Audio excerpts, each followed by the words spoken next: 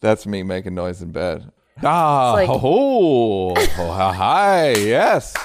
Well, don't mind if I do. Nightmare. Well, I never. Rootin' tootin'.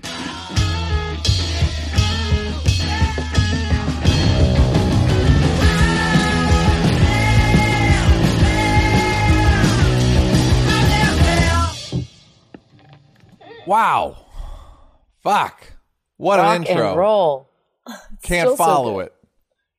Cannot follow it. Don't have the energy. I'm tank topping today, so that's pretty cool. So you're welcome, ladies.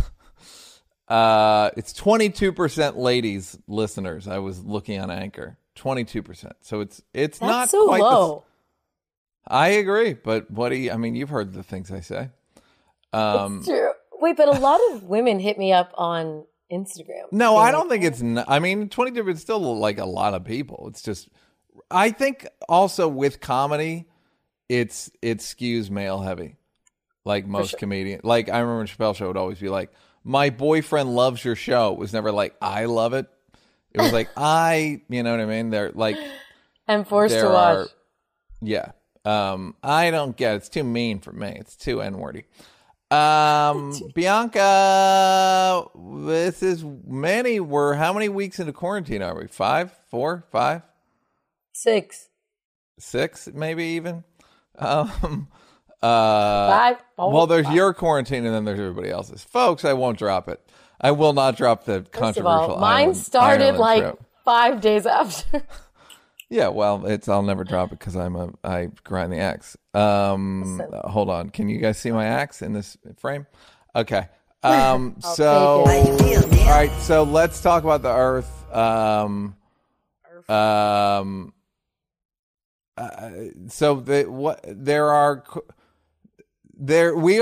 We don't have leadership is one of the problems with America. We have a guy that's technically supposed to be in charge, but he doesn't understand. Donald Trump doesn't understand that I didn't vote for the governor of Arizona. I voted for the governor of California, and I voted for the president. So if you're going to in order for us to figure out how to, we need uniformity. And so he doesn't want to be responsible for anything he doesn't want to be responsible for.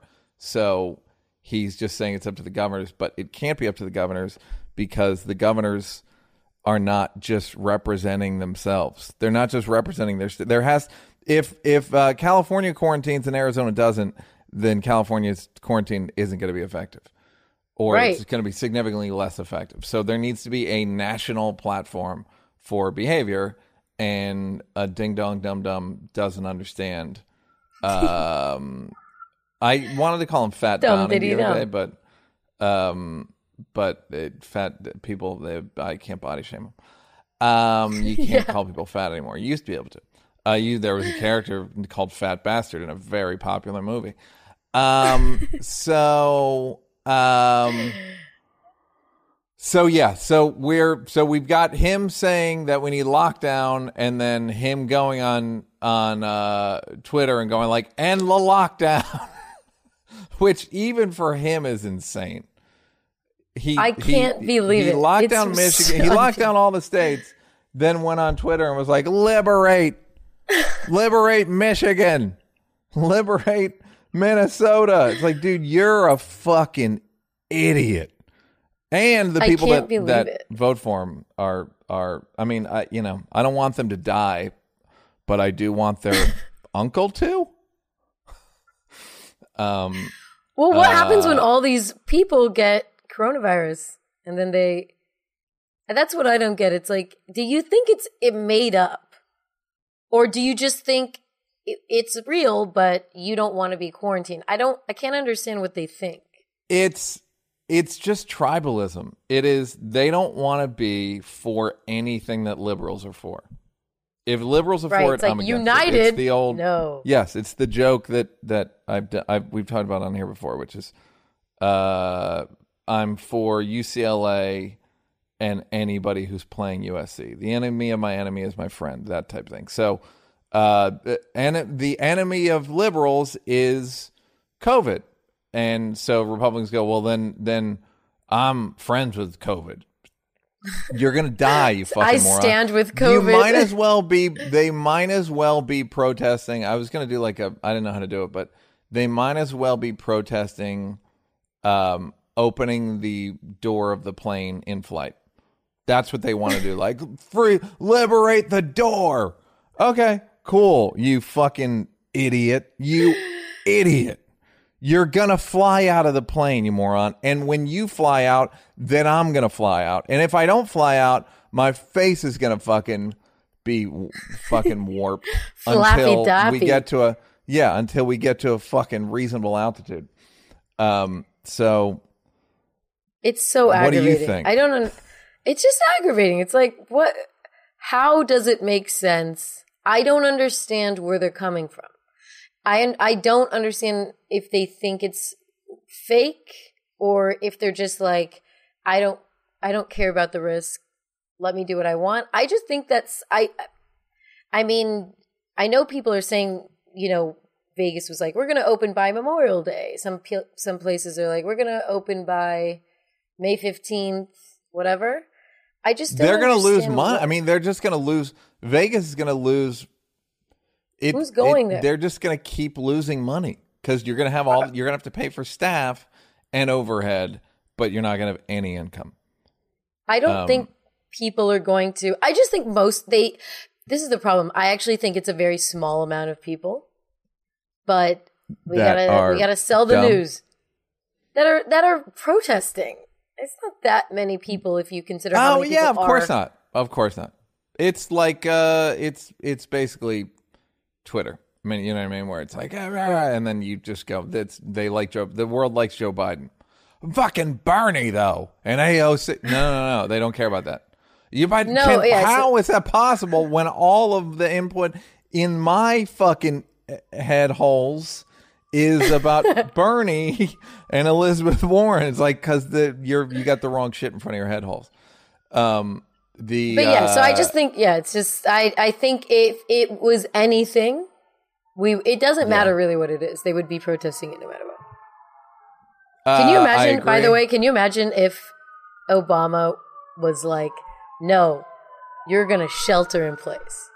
Like, that's going to happen. Yeah, it's even that in and of itself is, I keep doing a joke with Trayvon and Roy Wood about when America hears about their so-called freedoms being threatened, they like wake up. There's a meme of like the Undertaker coming up out of a casket. Yeah, I know that meme. Yeah. We'll throw that up. That's America hearing their freedoms are being threatened. It's like, yes, but the one that you're threatening is the one you want to be able to choose whether you live or die. Okay. But we live in a communal society, guys. So all of our decisions have to be, they're all interrelated. It's not a vacuum. So it's you know what it is? It's like you ever go to a basketball game and it's like you'll go to let's say you go to a Knicks game at the Garden, and if somebody who plays for Boston like throws an elbow that doesn't get called, everyone goes, oh, that's what conservatives are doing, where they're going like, oh, we can't leave the house, oh, fuck this guy, and then they're blocking traffic in Michigan. It's also I believe gonna make them look bad. Right.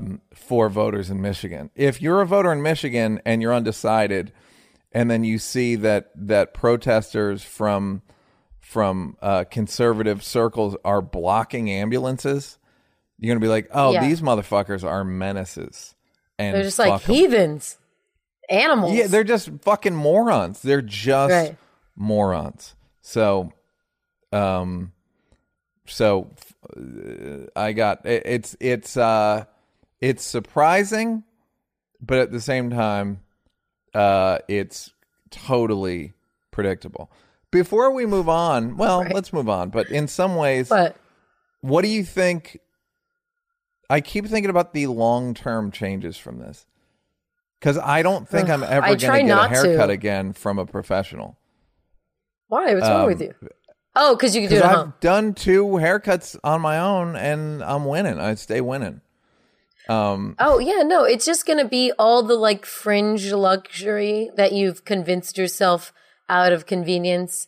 You just that's what I do. I go to the barbershop. I buy a $5 cup of coffee. I think those are just going to go. If you are doing it at home and you're satisfied with the job you're doing, like I've deep cleaned my house, and now I'm just like, how many times? Sorry, Dora, twice. Deep clean, like deep, and then like I clean every day. But my cleaner deep cleans my house, and like I was cleaning, and then I've seen spots she's missed, like above my microwave. Yeah, no, dude, that's the real problem. And what's funny is when I started lending my cleaning lady money, like just giving her advances, and then she cleaned better, which is like, wait, so there's levels? There's like normal job level, and then there's like, oh, this motherfucker's fronting me cash levels. Like there's different levels to the job you can do that you're aware of. You know about it. Yeah, so now I've cleaned my house and it's better looking, and I don't know if I need my friend Dora, but she keeps texting me like Spanish psalms of like, God will get us through this, and I'm just like, you know what the fuck you're doing. You're like, you better call me when this is over, bitch. She's manipulative. Like, she's being manipulative. She's, she's typical Dora. Typical Dora. You know, a lot of these cleaning ladies, guys, if you don't keep your eye on them, they will manipulate you.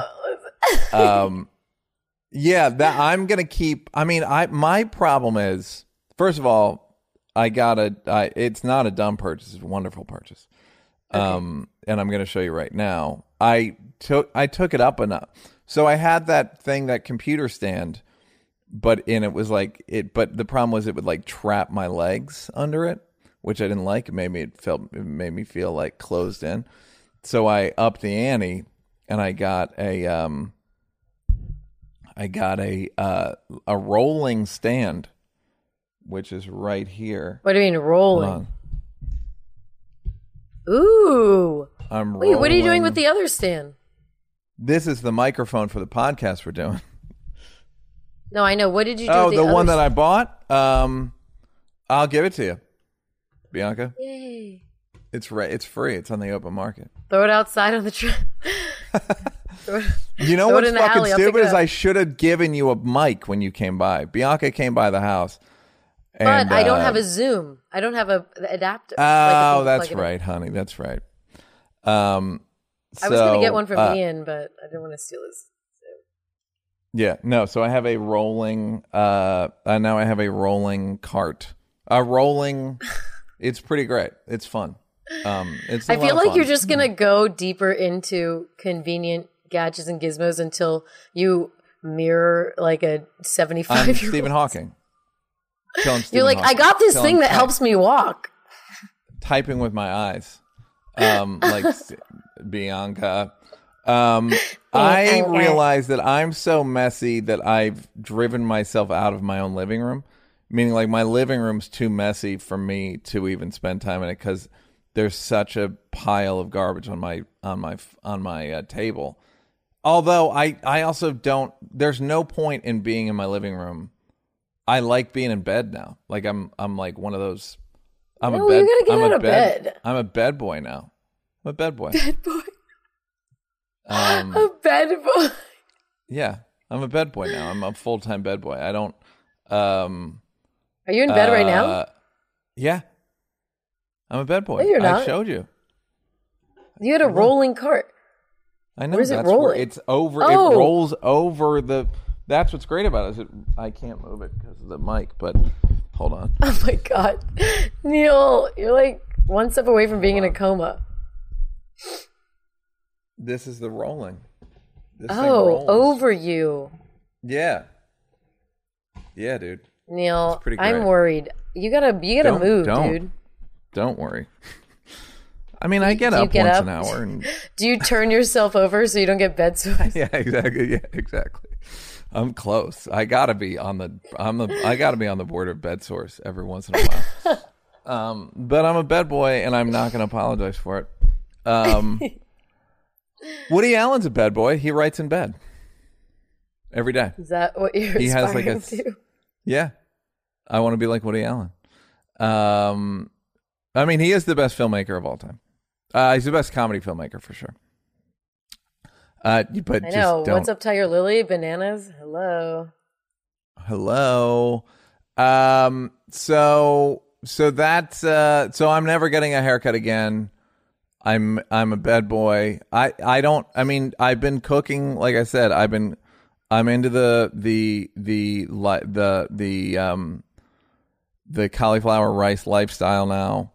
I live a starch-free life. I wake up without bags under my eyes for the first time ever because it was all starch-based.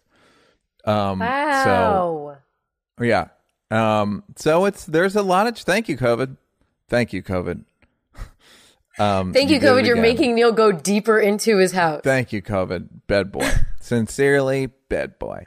Okay, so let's say the governor of California was just as much of an idiot and was like, at the end of the week, quarantine's over. And everyone knew it was probably premature. How many people do you think would go outside? I mean, statistically, like they did a Gallup poll and like 65% of people said that they are worried about the government opening up too soon. Like that's the next big,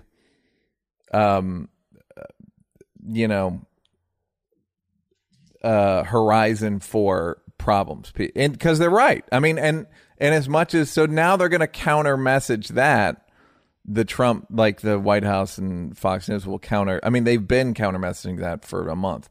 That the disease can't be worse than the cure and all that stuff. The cure can't be worse than disease, etc., which is fucking stupid, but whatever.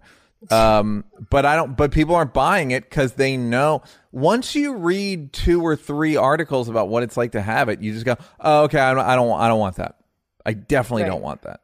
There's a lot of people who are very like a lot of people don't want to get things. You know what I mean? So if they can avoid it, that's more of that's like, it's so non-political. It's just your relationship with yourself. You know what I mean? So I don't care. I'm not going to make an ideological decision about life and death. It's too right. I'm not going to bring politics into like, do I want to live or not?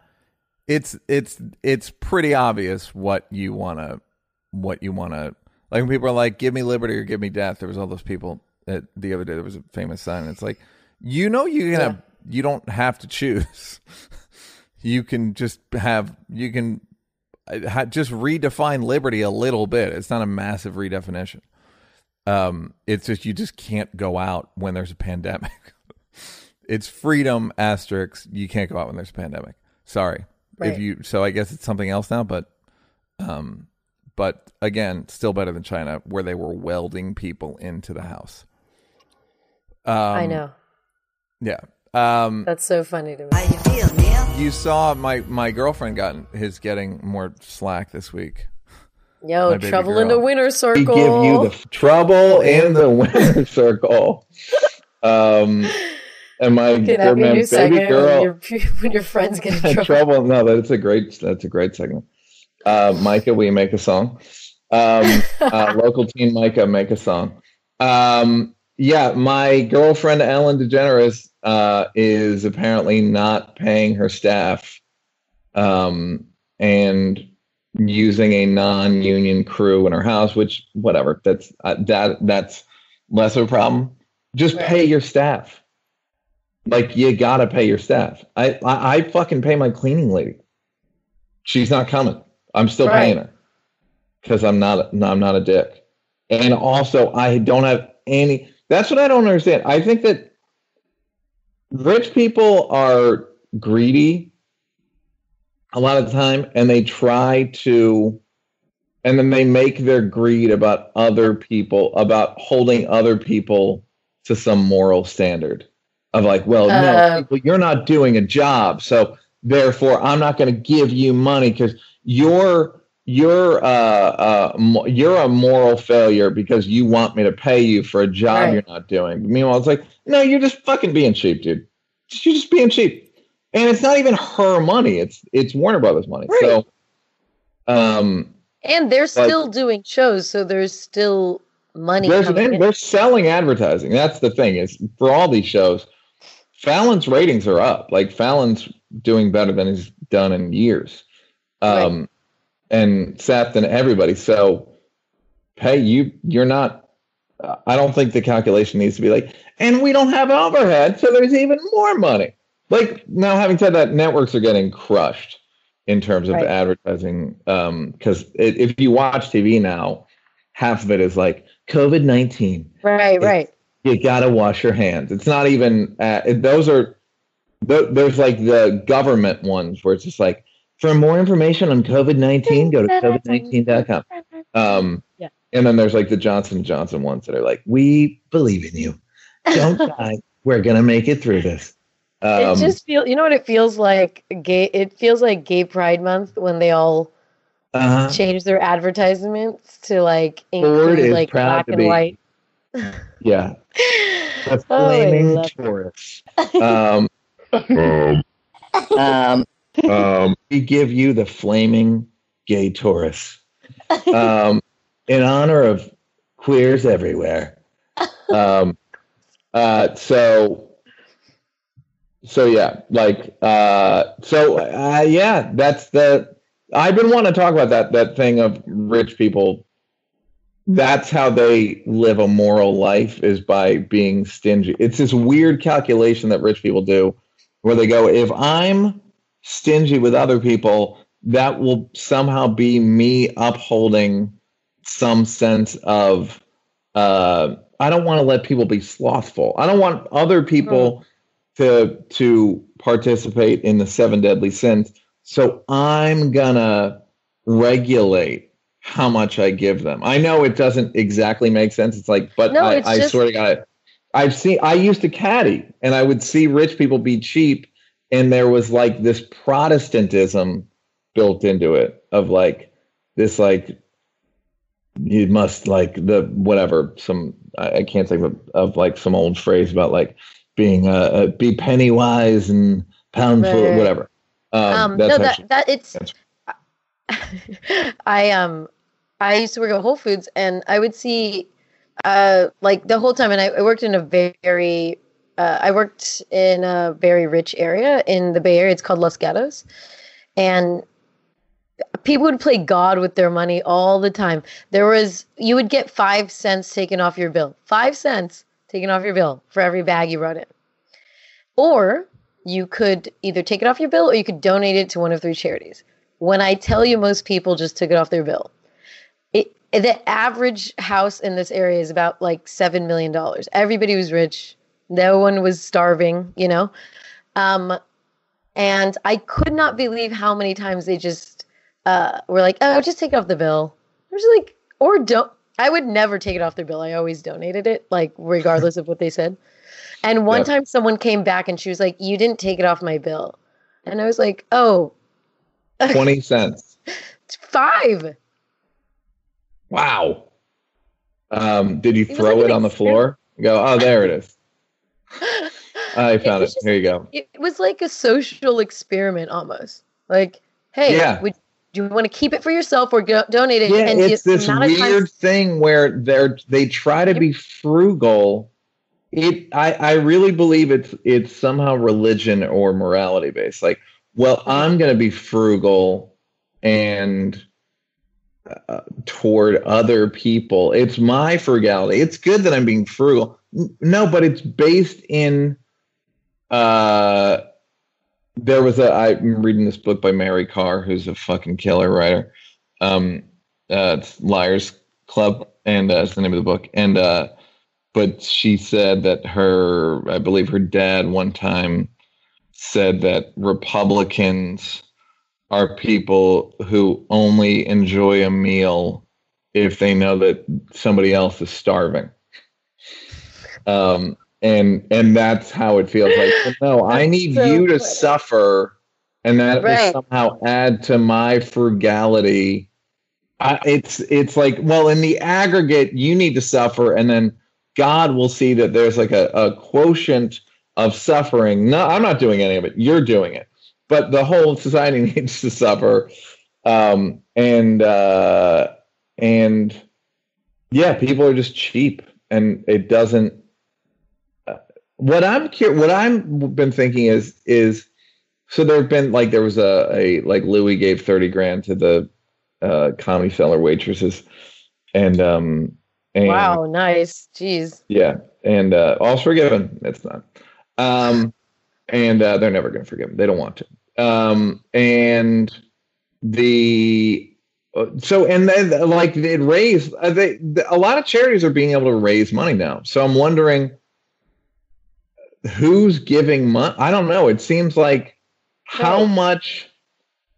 I'm giving some money. Like I gave money to a food bank, and I gave money last night to like basically another food bank.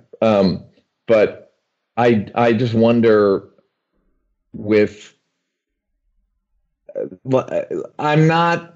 There's just the amount of like all of the tax money is going to that. So that's like we're all kind of paying for bailouts, Right. and then people are just giving money. Like, yeah, I just given money away. Like it's the right thing to do. And I wonder if there are kind of poor people doing that. Not poor people, but middle of the road people. I wonder if it's all rich. It can't all be rich people giving to comedy. Like Comedy Gives Back the other day, the one that we did like 2 weeks ago, like got 350 grand. Like that's crazy. Where it's like is a that lot of going? money. To comics in need, I guess. Comics in need. I mean, isn't every comic in need? Well, I don't know. That's the It's thing where I'm I like, don't. we're drawing the line. Yeah, no, I know. Well, that's the interest. I don't know if comics can get unemployment. Is the thing. I think it's a little complicated with. I don't know what the difference is between comics and like grocery or hardware store employees. I don't know what the. My bet is that because they don't have full-time employment that they can't get unemployment. I don't know. But it's certainly, and then we're doing one tomorrow, or it'll be today. Yeah, for the store. For the Comedy Store. For that one again, we're also confused. It's like, so it's for employees and paid regulars, and past paid regulars. And I'm just like, is May on this? You know what I mean? Like, how far back is it? Everybody, La Boca? Is it everyone on the wall? Damn, May Ali. I think she's doing all right. I love May actually. I'm just saying, like, yeah. No, I know what you mean. I don't. I do feel like there should be one for the employees, and then one for. But then I don't know. I don't really know. Yeah, it's. Why should a comic who didn't break through? At what point is it? Sorry, man, you just didn't succeed. It's like if the Bulls, does the NBA need to support guys who got cut in training camp? Right. You know what I mean? Like it's not a 1-to-1, but it's a bit like, well, I don't know. When do you stop being ward of the state? There's ward of the state. But also there's people who've moved away. They're now doing comedy somewhere else, and it's like, yeah, I don't know. I hope that there's a standard. I'm sure there will be, but I don't know who makes it. Maybe there won't be, Bianca. Maybe there won't be. Now Teddy Riley and Babyface. It was gorgeous. I didn't see. I saw like the clip of the guy dancing. The funny thing is, I saw that guy Spice Adams made a video that I posted. Right. When I first watched it, I thought it was the real. The actual yeah. Like I was like, what happened here? And then I realized it was like a parody, and it made me laugh even harder. I retweeted if you follow me on Twitter, and but I didn't. So it was just some dad shit, right? Like just two guys who one guy who didn't understand. It's always one guy. How to do it. It's Babyface alone with his headphones, doing everything correct in a studio alone, and then it's Teddy doing the most. He was trying to sing along with the songs. He had engineers figuring out the sound, but it was like everything. He didn't have headphones on, so it was like, hey, there's an echo, and people were like, echo. But the comments were so funny, and the fact I heard that somebody that Tyrese said throw in the tile. He said, just throw in the tile. And then Tile. So everyone was like, only Tyrese could make himself look worse than Teddy Riley tonight. And then everyone kept reposting it with like a circle thing around Tyrese. And then he tweets, man, fuck you guys. That's photoshopped. I know how to spell tile. And it's like, it's about towel. It's not about tile. I love Tyrese. I've never loved Tyrese more in my life. It was just so quick. The memes came out so fast. You were so proud of the meme community. I couldn't believe. I'm like, man, people really are bored because this was and Babyface was getting kind of annoyed because Teddy couldn't figure it out. And then at one point, Teddy's just like, I think it's you, Babyface, because we're good here. And he's like, turn down your speaker. He's like, it's just my headphones, man. I don't have speakers. Yeah, I heard he was very calm. He was, but you could tell he was just like, I'm here alone. There's no speakers, man. It's not me. Yeah, I heard he was like, yeah, we're social distancing. Right. Remember? And I heard he was like, are you fucking out of your mind? Yeah, that's a lot of times what happens is it was so funny. are known for an aesthetic, and then like Teddy Riley was cheesy always, but people didn't know it because it was the 80s. R&B music is almost unequivocally cheesy. It's so hard not to be cheesy in R&B. You're just talking about relationships and fucking and making up. It's just corny. The whole thing's corny. The whole thing is like the next version is Hallmark. Like that's your cousin. Right. Hallmark's your cousin. Right. R&B and Hallmark are cousins. So now people get upset. Like, what? I'm not talking about soul music. I'm not talking about Lauryn Hill or D'Angelo or fucking Her or Janelle Monáe or whatever. Like that's soul music. I'm talking about like R&B fucking Boyz II Men. Pajama bottoms, wind machines, that type shit. That's the corn. So what I'm saying is, what you saying? Teddy Riley was always cheesy, and then it just comes out like, oh yeah, you're cheesy. You got guys doing the Running Man, and like that's his aesthetic. It never. If you get too well known for an aesthetic, you are fucked. Because it's impossible because people will always associate you with that aesthetic. That's why it's impossible. I think he likes it though. Yeah, it's profitable. I think he is that. No, that's what I mean. I don't think that you can't overcome it. You can't. That's in his DNA. Like Pharrell was kind of an oddball. Right. Back when like Pharrell did All I Didn't Want to Do Was Zoom Zoom Zoom Zoom apparently for Teddy Riley. No, he didn't. Whatever. Apparently he like kind of ghost did it. It was like his first job. So Pharrell's like a weird skater guy, and then eventually the world catches up to you and you're still sort of at one step ahead, and then you just stay one step ahead. And I don't even think he does it intentionally. So Teddy Riley owns a kind of sound, a genre, and then once the new sound starts, you're fucked. Yeah. You're just stuck with it. So you can do like reunion tours, or you can be one of those people who constantly changes their sound so that which is impossible to do if you're a songwriter. It's just impossible. Yeah. If you use other songwriters, you can go like, yeah, right, but you're yourself. Your own engine is just silly. It happens in comedy too. It's just at a certain point you just can't get past your aesthetic. Yeah. Jim Carrey is now too broad. He's too broad. Like Jim Carrey going like, "Oh, righty." It's just like, dude, you can't. That's not funny anymore. Like, well, like it's like, okay, that was really funny 20, 30 years ago, and then we all kind of then it just reminds us of being 10, and we don't want to be that like that anymore.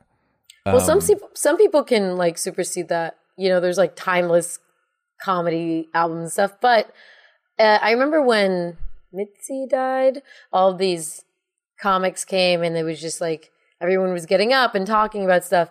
And I felt like the Comedy Store was back in the 80s and 70s and 80s. Yeah. Like, because everybody was there. They were all like they like owned the place. I felt like an intruder. It was amazing.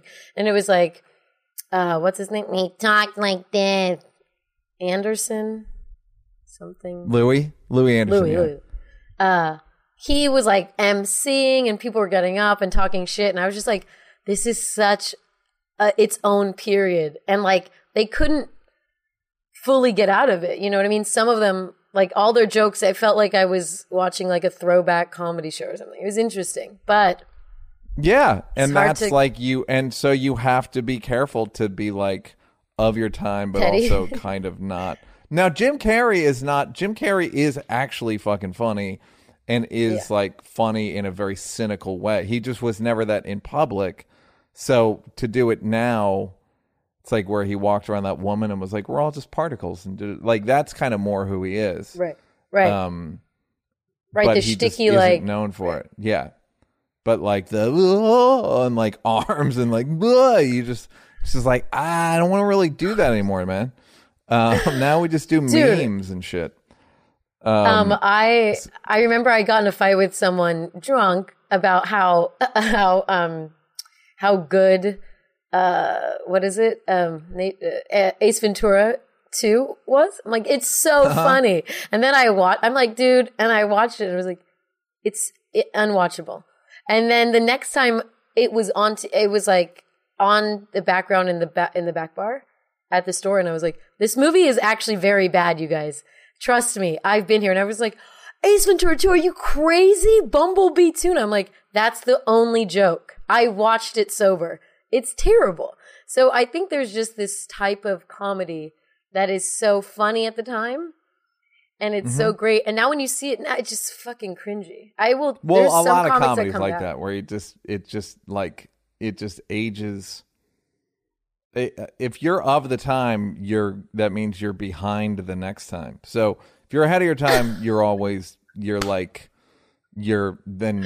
ahead of your time, then when time catches up to you instead of the opposite. But yeah, like that's not the good thing about Chappelle Show shit like that is like, oh, it's there's timeless jokes in it that still, we were so fucking cynical that like the world kind of caught up to us in a way. 100%. So yeah, so that's that's that's the Teddy Right. So and my Capone trailer came out this week. I'm a big movie star. So that's got to be pretty exciting for everybody. Did you premiere it too early? What's going on there? Oh no, Josh, the director, sent it to me, and then I put it up, and he was like, "Oh, dude, the distributor said I put it up too early." Whatever. It was one of those. Okay. It was like I put it up like 10 minutes too early or something.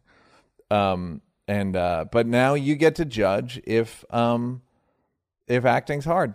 Everyone gets to judge me, guys. You all get to judge me. I'm sure you did a good job. You've acted before. Yeah. Super dude. Hello, I'm the Pladoy. Yeah, let's hear for Super Dude. So yeah, you will be the judge of that, America. When Capone comes out, you will decide if Neil can act. I'm in minute like 50, I believe. One scene, 13 lines. See you there. Yay. How you feel, Neil? Oh, there was another one of those benefits, the Together at Home benefit. Oh yeah, I thought you were wondering what gay and straight men do together at home. No. I had it. I thought of a joke watching it, which is somebody, gay guy I know wrote. There was like Christina Aguilera, not Christina Aguilera, Lady Gaga. A bunch of people sang, and the guy wrote like, "No auto tune, the way things are supposed to be." And I had the observation that gay guys claim singers the way straight guys claim athletes. 100%. We're like, that is no 100%. Steroid. That was all natural. Like, why do you care if a singer isn't using? Well, how is that more? It's like, this is the way it's supposed to be. Like, no, it's just the way shit used to be. It's not the way it's supposed to be. But are you like that with sports? Because aren't you like, oh, Michael Jordan? But then, do you care? Yeah, but I think I don't think Michael Jordan. I think Michael Jordan's fucking amazing, but I don't like Michael Jordan more than LeBron and Kobe because of because they're on drugs and Michael Jordan won or whatever. Do you know what I mean? Like, I just compare, like, I just watched all of them and was like, oh, that guy's better. And statistically, the stats line up for Michael Jordan in my mind. But I just think it's corny when guys are like, that's how you do it, baby. And just like, that's not you. You work at Best Buy. How is that in any way emblematic of like, if I was an athlete, you'd be the best, even though you're the 9th best Geek Squad member. But if you're an athlete, a thing that's harder than being in the Geek Squad, you'd be the best. Okay. I mean, I do appreciate when someone doesn't use autotune, but that doesn't prevent me from liking a song with tons of autotune in it. It's just impressive. I am impressed if someone doesn't use it. I like good I think that good singing's better than bad singing, like, of course. No, I'm saying a really good song with autotune, I like. If you don't use autotune, it's like this ballad and you're belting it out. It's just a different appreciation. Doesn't mean like, but gays go a little too hard. But they like divas. They want you to be an asshole and pretty and sassy. It's a weird thing to aspire to. It's just an odd. It's not. They're not likable. It's like, I'm so fabulous, I don't have to be likable. Okay. Oh, so you don't have to be nice to people because you're so fierce? Is that the premise? You're so feminine. Your femininity is so performative that you don't have to be a decent human being. Great.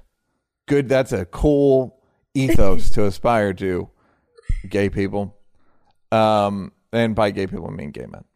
I'm not. Look, leave the lesbians out of Can't this. shit on the winner's circle too hard. No. Dating same interesting.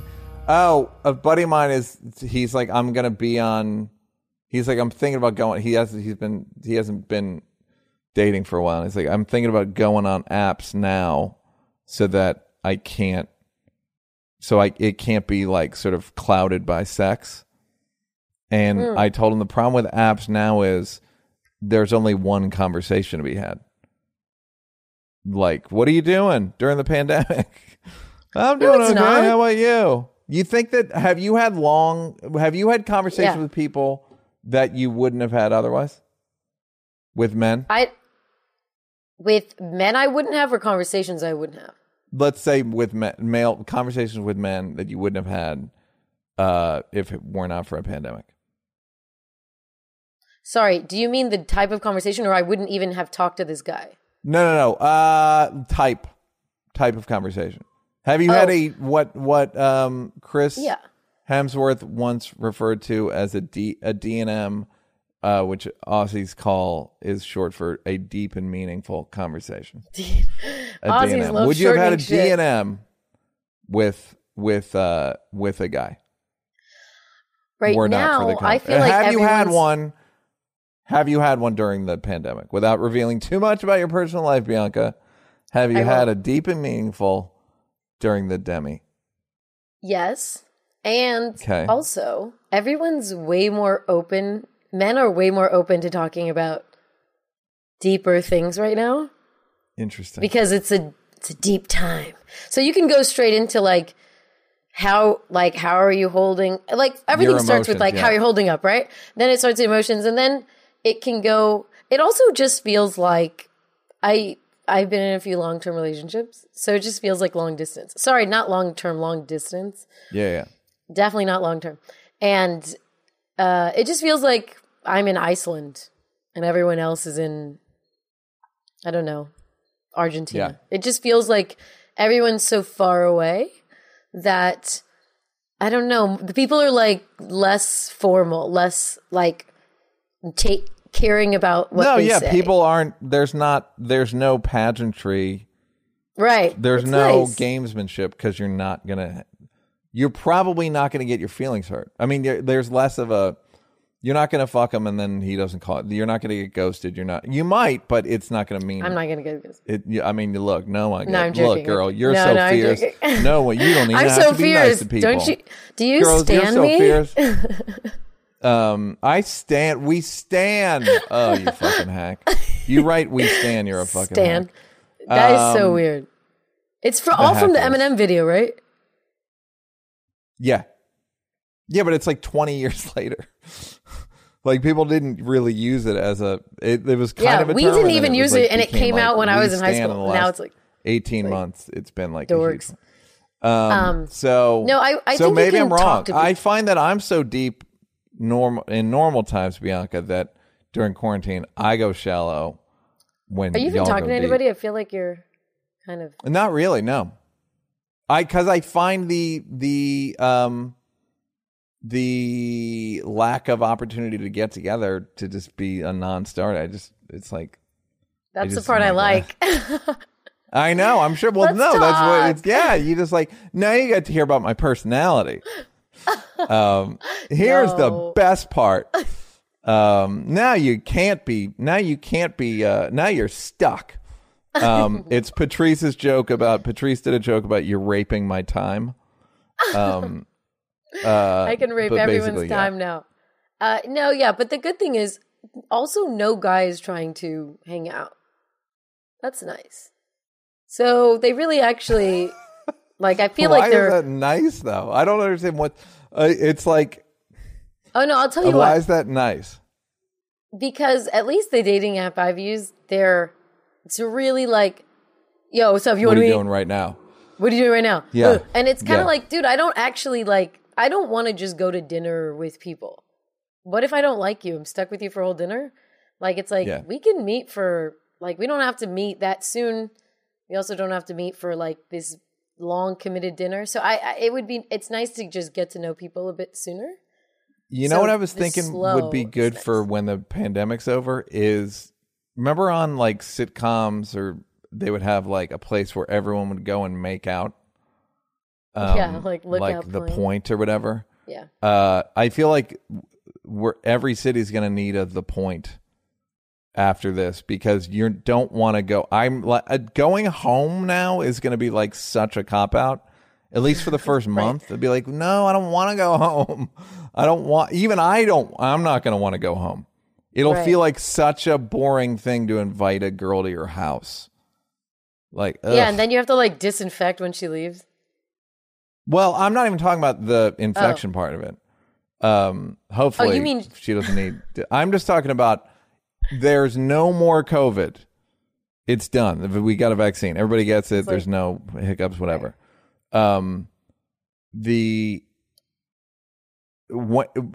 Dating is going to be different in that even people like me who are dedicated homebodies are going to have to. I'm going to be more active. I'm going to want to take a cooking class on a date or pottery salsa. or ballroom dancing. Let's take a ballroom dancing class. Yeah, that's what I feel like. I'm excited for this new Neil. Oh, I'm going to be deep. Y'all are going to be shallow. I'm going to be deep. New Neil, Classes, new you. outdoors, who dis. Classes. Yeah, so that's exciting. Let's Doc watch it.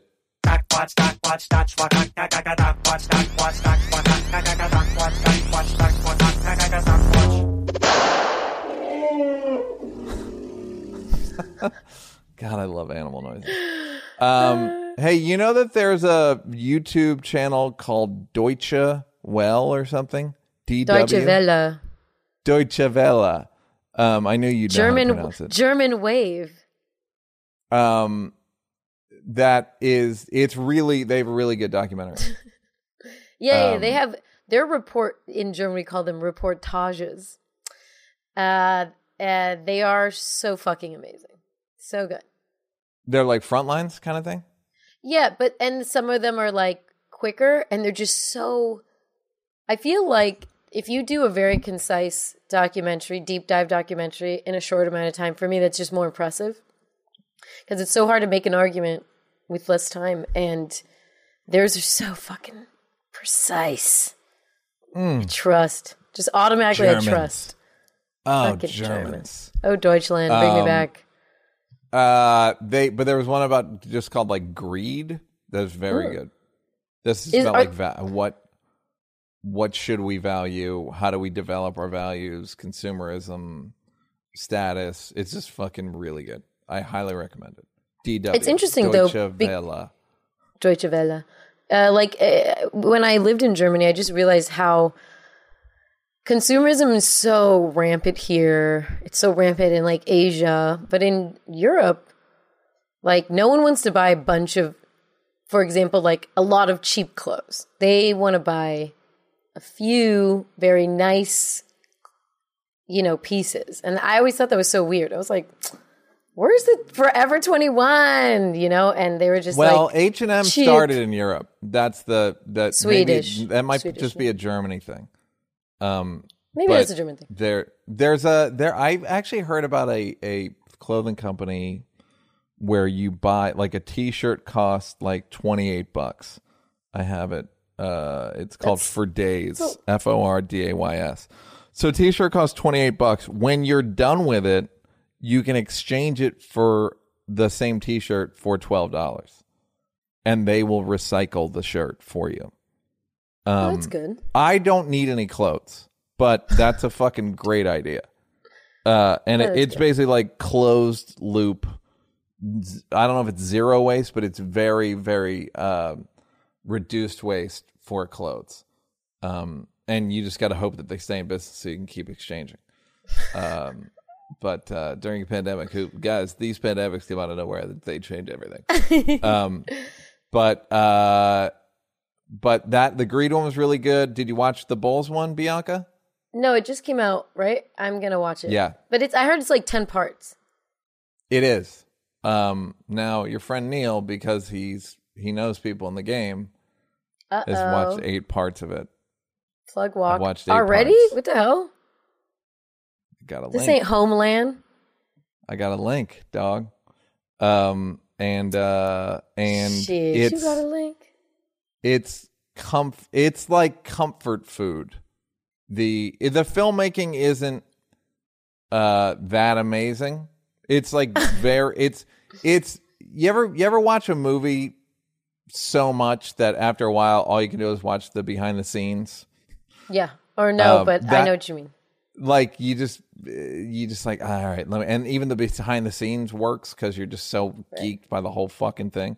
That's what this is like to me. It's like I'm so familiar with the Bulls phenomenon, the lore. I lived in Chicago. I went to their games before Michael Jordan got there. I saw Michael Jordan get mistaken for another player. Like I grew like he was like a centerpiece of my life. So I've read a bunch of books about it. So there's not that much new information, but it's just very nice. It's like comfort food, like laid out nicely.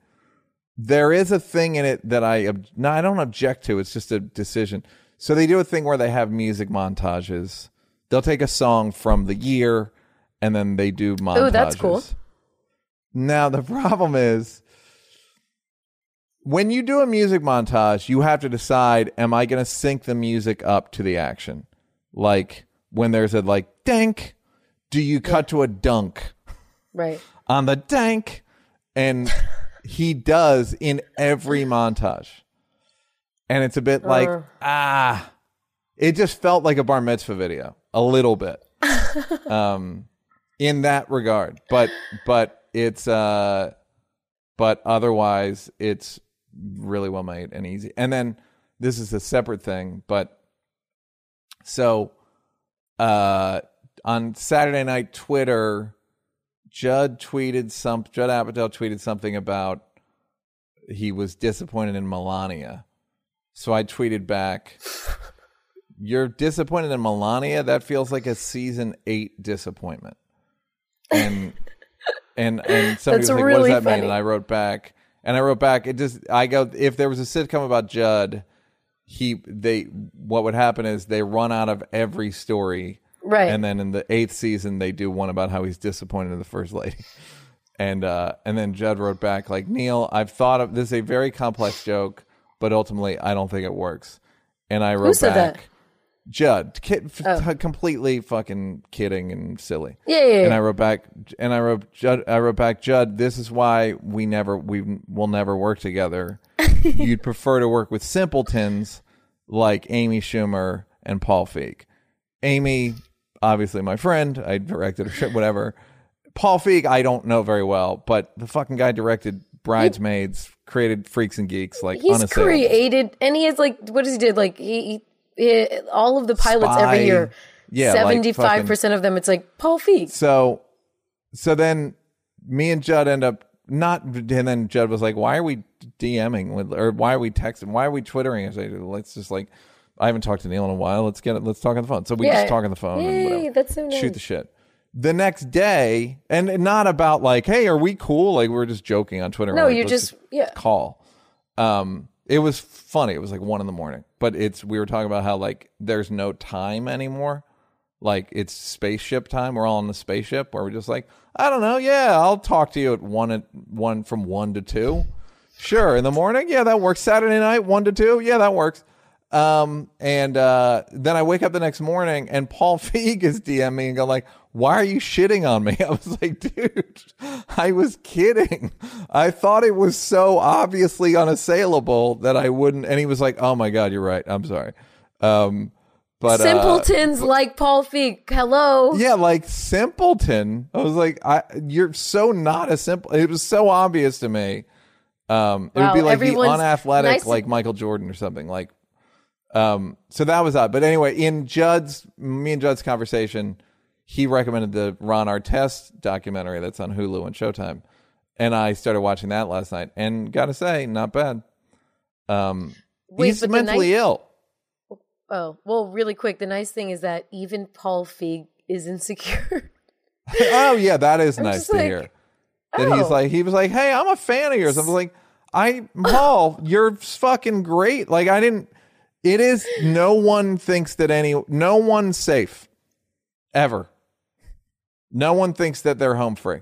Ever. Even the guy who directed Bridesmaids and created Freaks and Geeks.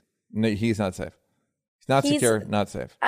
It's like if you like shit on Beyonce, like, oh, like Beyonce, like you made like an obvious joke about Beyonce and then she hit you up and was like, "Really? You don't think I can sing?" Yeah. Did you hear my bravado? No, it's so obvious. No, Beyonce, I'm gay. I root for you. You're my spirit animal. Girl, you hit the vibratos so good that I don't have to be nice to parking attendant people.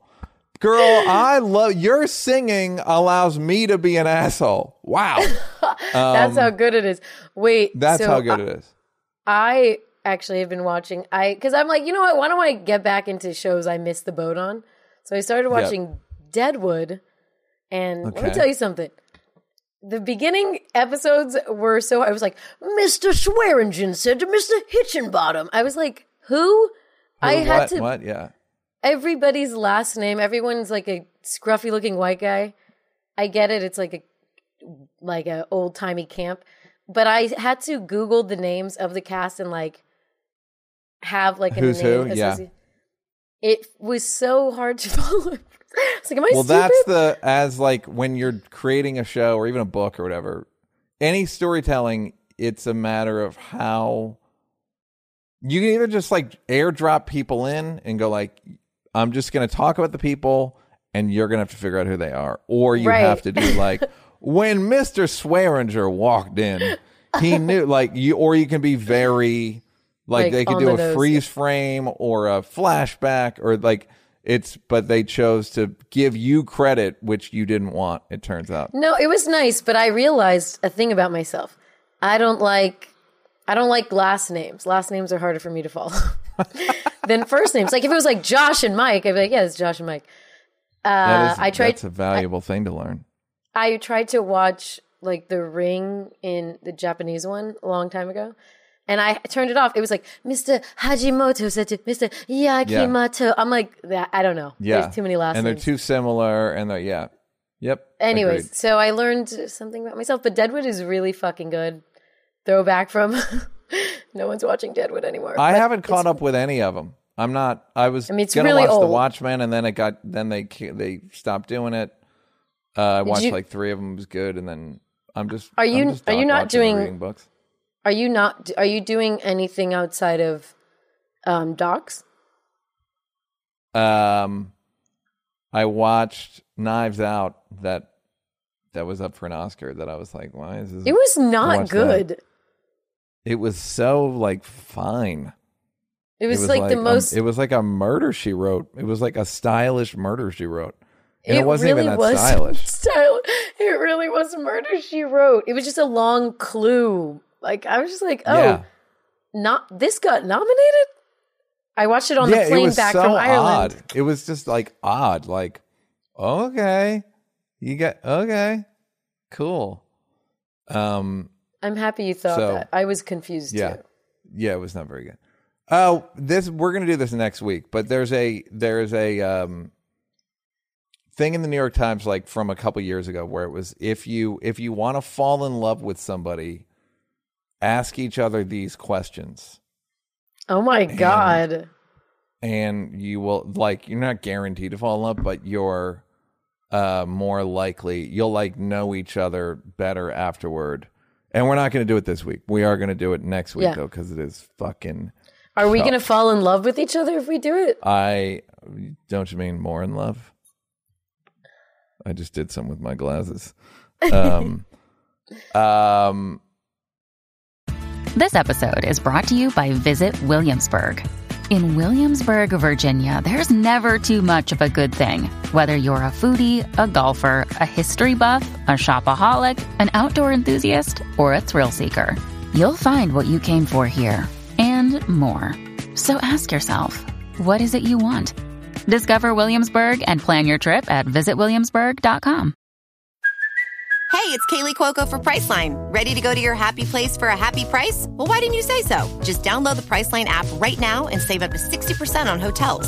So whether it's Cousin Kevin's Kazoo Concert in Kansas City, go Kevin, or Becky's Bachelorette Bash in Bermuda, you never have to miss a trip ever again. So download the Priceline app today. Your savings are waiting.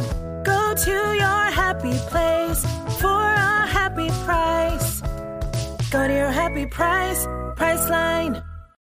When you need mealtime inspiration, it's worth shopping Kroger, where you'll find over 30,000 mouth-watering choices that excite your inner foodie. And no matter what tasty choice you make, you'll enjoy our everyday low prices, plus extra ways to save, like digital coupons worth over $600 each week. You can also save up to $1 off per gallon at the pump with fuel points. More savings and more inspiring flavors make shopping Kroger worth it every time. Kroger, fresh for everyone. Fuel restrictions apply.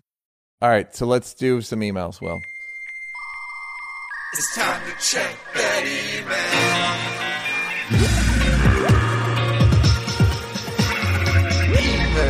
email. You've got mail. Hi, Neil and Bianca. I wanted to know if you had any thoughts on having sex with someone who was quiet in bed. Before quarantine, I hooked up with someone who didn't vocalize a lot during sex. His facial expressions and body language signaled to me that he was having a great time, which he later told me when we were done. But beyond some deep exhales here and there, he really didn't make a lot of noise, which made me think about how important vocalizations are during sex. maybe the most important for me.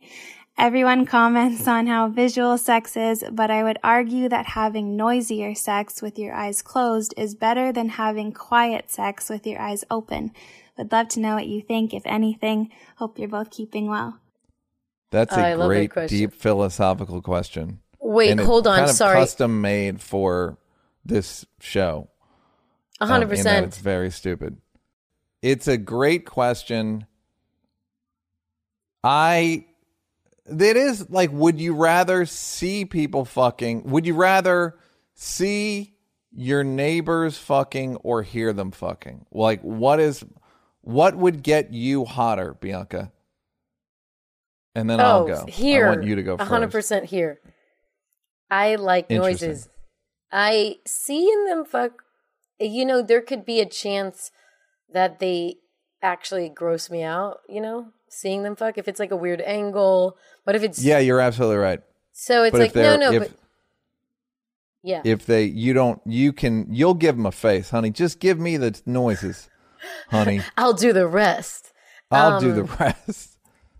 I definitely don't like a quiet sex partner. No, you gotta make noise. I love noise. Make as much noise as you want. Do you make, but don't you find that women make significantly more noise than men? Yeah, for sure. But also it's because we're like... In that we're not getting repeatedly something inserted in us. Like, I mean, if you're not... Yeah, something not goes in and it kind of pushes noise out of you. Like, it pushes everything in your abdomen, like, up. Your diaphragm, your lungs. So, like, even if I close my mouth, like, I'm like, something still is trying to come out. So I think that's why women moan more. But I love when guys make noises. It's so hot. Like, I don't like a... Great, okay. I will say I used to... I was fairly quiet, and then I went...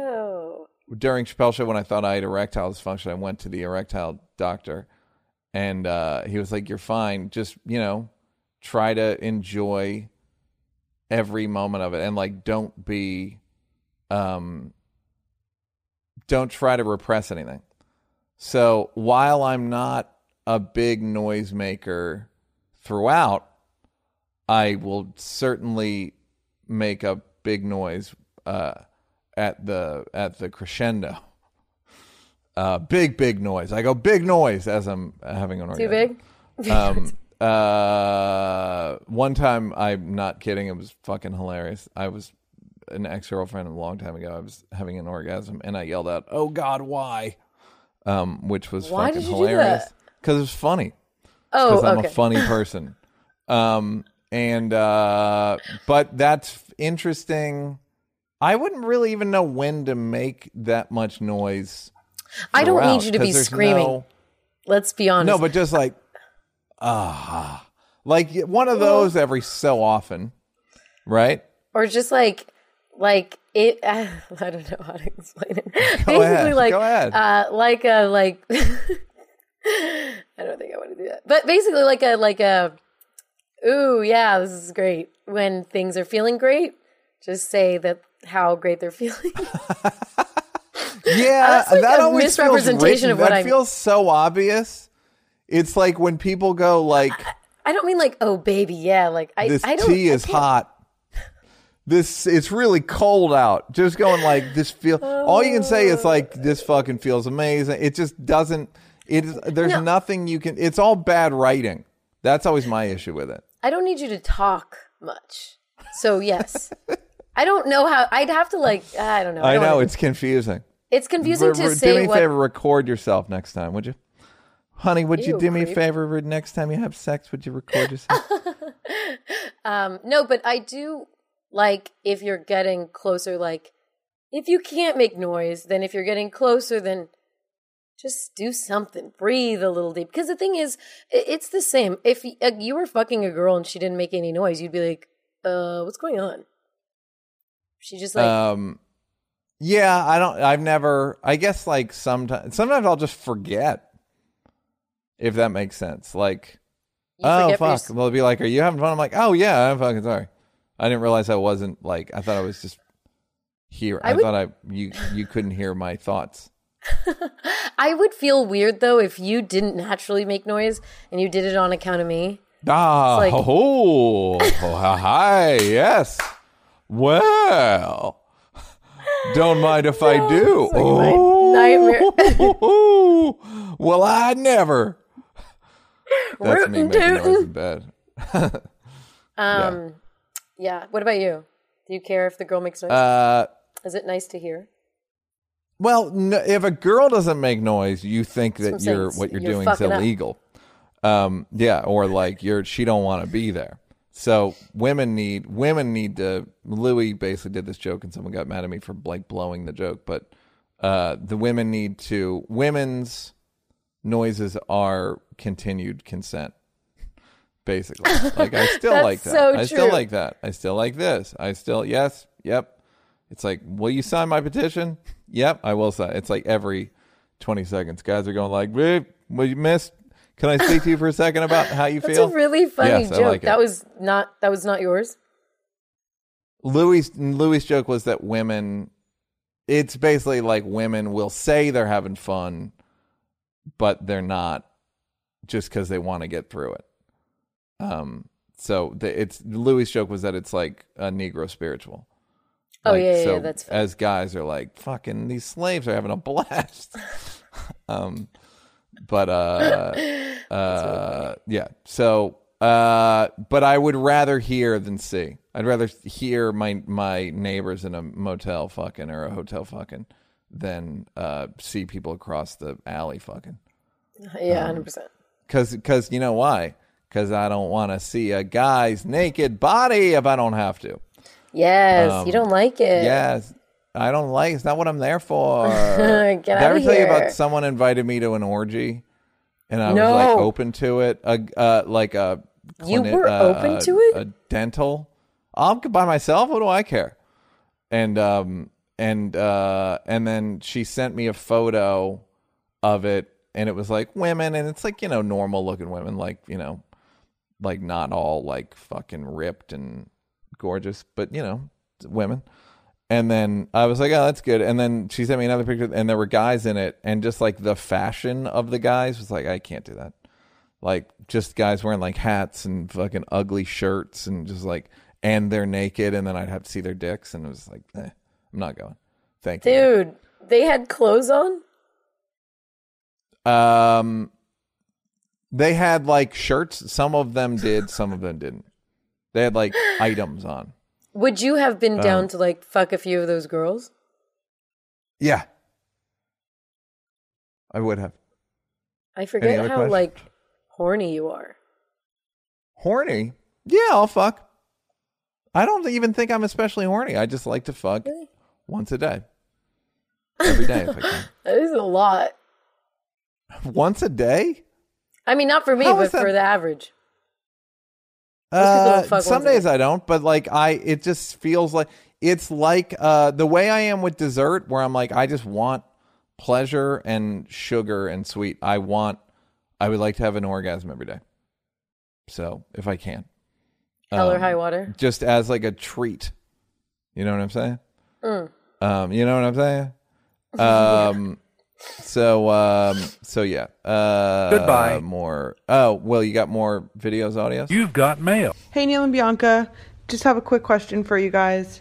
Would love to hear your thoughts generally on plastic surgery and injections. Is this something you think we'll see the end of, or is it going to continue until 14-year-olds are changing their faces before they fully form? Do you think the trend of looking like a Kardashian or Cardi B will change to something more natural in the future? And do you think this is always a physical representation or the result of deep insecurity? Do you see injections in line with dyeing your hair or wearing makeup? It seems like a lot of celebrities, even the ones you thought wouldn't go there, end up with fillers and updates to their faces. And in my opinion, 9 times out of 10, I find women look better before. And even more so for average civilians who don't have the talented doctors of Hollywood. I would love to hear your thoughts and see where you guys stand on this topic. Thanks so much. Take care. You go. I don't know. It's hard because I've seen people that have had just very little Botox or very little fillers, and they low-key look better. Yeah, that's so the problem. But I do think once you're like mushing your face and augmenting it, everyone kind of starts having this kind of similar look that I think before everyone did it was maybe interesting, and now looks like a telltale sign like something's off. Like there's something off. Like her cheeks look slightly too big, or her nose is so tiny and her lips are big. So I think that look is now looking like a thing. But I mean, I had the a fact girlfriend that it has gotten traction is odd to me. What? Meaning like the kind of the fish lips and the filler. It's so, because it's not aesthetically pleasing. And I get where they were going. You're over 40. Just means you're over 40. Right. It ages you now. Now you and look also like... your skin can't. Your skin isn't built for it. Like I've like made out with girls who've had Botox, not Botox, the filler, the lip one. And how does it feel? It's fucking hard. It's like not like rock hard, but it's definitely harder. Lips are supposed to be soft. Same with implants. It's like not. I had a girlfriend who had implants. I'd never had that before, and I was against them before that. And then once I was like, they look good, and I don't. The implants are good enough now that like they're also not rock hard, and I'm not opposed to any of it. And it's also you're not for it. Aging, you're fucked. You're just fucked. So if you can do it well, God bless. But as quarantine has shown many of us, a lot of these habits are hard to break. Like I've been like clipping my eyebrows and like clipping my facial hair by scissor, and like just because it's just a weird habit. It's just a fucking weird habit. It's like a not a condition. It's like tick. Chewing your nails or whatever. Yeah, it's a tick. That's like a diagnosable tick. Someone sent it to me one time. But people do it with surgery. People do it with face stuff, and you can't. You just go, what if I do a little, and it just doesn't fucking look good. And also, when you want to get off doing it in it's moderation is very difficult. Doing anything in moderation is hard. Well, I remember my girlfriend had like really deep lines in her forehead, and then she did Botox for like 6 months, and they were gone. And after that, I was like, I don't want to get it, but it was convincing to What's the downside? You don't have to be gross. Huh? Right. What's the downside? It's like, what's the difference between that and like an acid peel or getting rid of pock marks or get like a laser derm? I tried a joke one time, but it's such an LA joke. I have 2 LA jokes about. One of them is in LA, when you haven't heard from somebody in 3 weeks, it means they absolutely had a procedure done. And the other one is it's funny seeing my friends go, like in our 20s, it was like, I'm never getting plastic surgery. And then in the early 30s, it's like, no incisions. And then in early 40s, they're like, no longer than 3 months in a coma. Like there's just so much that it just jumps to like the fucking, you just keep moving the goalposts. But what are you going to do? We're visual people. It's not, and it's very accessible here. Here it's like, it's right here. You want 7-Elevens. Yeah. It's 7-Eleven. fucking car wash. It's 7-Eleven. They're fucking everywhere. And you're like, someone said you should go. It's a lot of like, right. And wink, wink, nudge, nudge. And like, it's a hard. It's just especially in LA, but I think LA culture eventually spreads, everywhere. And I have my theory about the Kardashians is I think in the aggregate, they did more positive stuff for body than negative stuff. Yeah, I think so. Even though there's shit's they like made kind it of less, fake.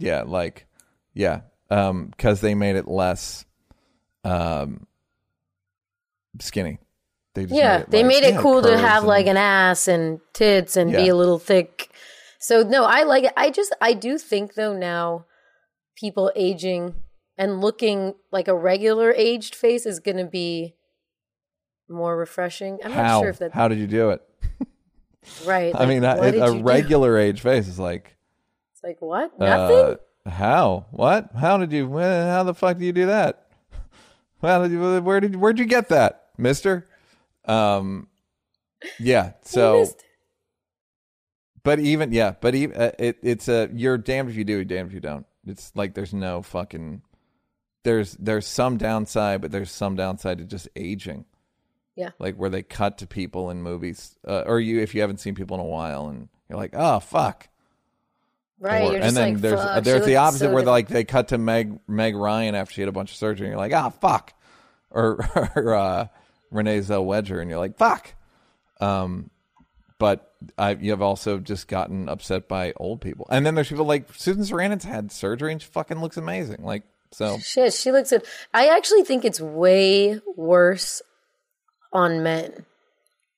Interesting. The filler, it just makes them look feminine to me. It's such a telltale like. Oh, like, the fill. I totally agree. Just like, I completely agree. You look like a freak. Just like, yeah, totally agree. It's you look like one of those like weird people who like remember that what was the name of that MTV show where you could get surgery to look like a celebrity? Oh, yes. What was it? It was like, and those kids hit my face. It was just that's what you look like as a guy when you get surgery, like cheekbones. Like the fuck are you doing, cheekbones? So hit my face. Goodbye. Well, give us another audio. You've got mail. Dear Neil, I'm French. I live in Paris, and I'm a huge fan of Dave Chappelle's. I just discovered the 3 Mics on Netflix, which moved me to tears. I laughed a lot, admired the writing, and thought that you were incredibly talented. The last episode of your podcast, though, depressed me when you started to talk about the French doctors. Oh my God, what those morons said about testing the vaccines in Africa was such a scandal that we were more than 100,000 signing a petition and asking for a public apology. Then you said that you were not surprised by what those guys could do or say, referring to Gainsbourg being disrespectful to Whitney Houston. While Gainsbourg is indeed considered as a genius in France, everybody also knows that he could sometimes become a dirty drunk ass, just like Bukowski. I love United States and was there in DC for Obama's first inauguration. Imagine what we, the French, think about the dangerous clown you, the Americans, does not feel right, does it? Elected after Obama. Please don't let them divide us and say something nice about France, as many of us love you. Voilà. Merci beaucoup. Au revoir. I don't think many of you love us. I think a few of you love us. If you think I'm against... By the way, no, I don't think we're going to apologize. It wouldn't be in the spirit of the French people. If we surrendered, that'd be more like it. Hey, whoa! I did it again. Whoa! The France is the fucking best, but you gotta understand that Serge Gainsbourg is a huge export, and whereas you get tons of American culture, so that Bukowski just becomes another thing. Serge Gainsbourg is like 10% of French culture in terms of American intake. But also, yeah, France is the fucking best. My thing to her is like, one, she sounds hella sexy. Two, right. The French people, like, we don't shy away from the fact that there's tons of racial turmoil in America. And I feel like French people they have a huge race issue in France. I remember being in France and there were race riots in the suburbs. And that's, I think, what we were talking about. It isn't surprising that officials in France would have. And I'm not saying it's a reflection of the whole country, but it is not strange that there would be this sort of like, you know, downcast opinion of black people from a French official, even if it is a doctor. It does seem I don't like think they that, have again, huge history of, America's been awful, but we talk about French, it. We admit that shit. French colonized Algeria recently. I mean, not as recent. I mean, whatever. America's still the champ in terms of racism, but no, we are. But I feel like, go ahead. Sorry. Yeah, no, but I agree with you that like it's almost more European to just be like, but it's Africa, it's a toilet, you know, right? And I did 7 different. Russian, I just did 7 different accents.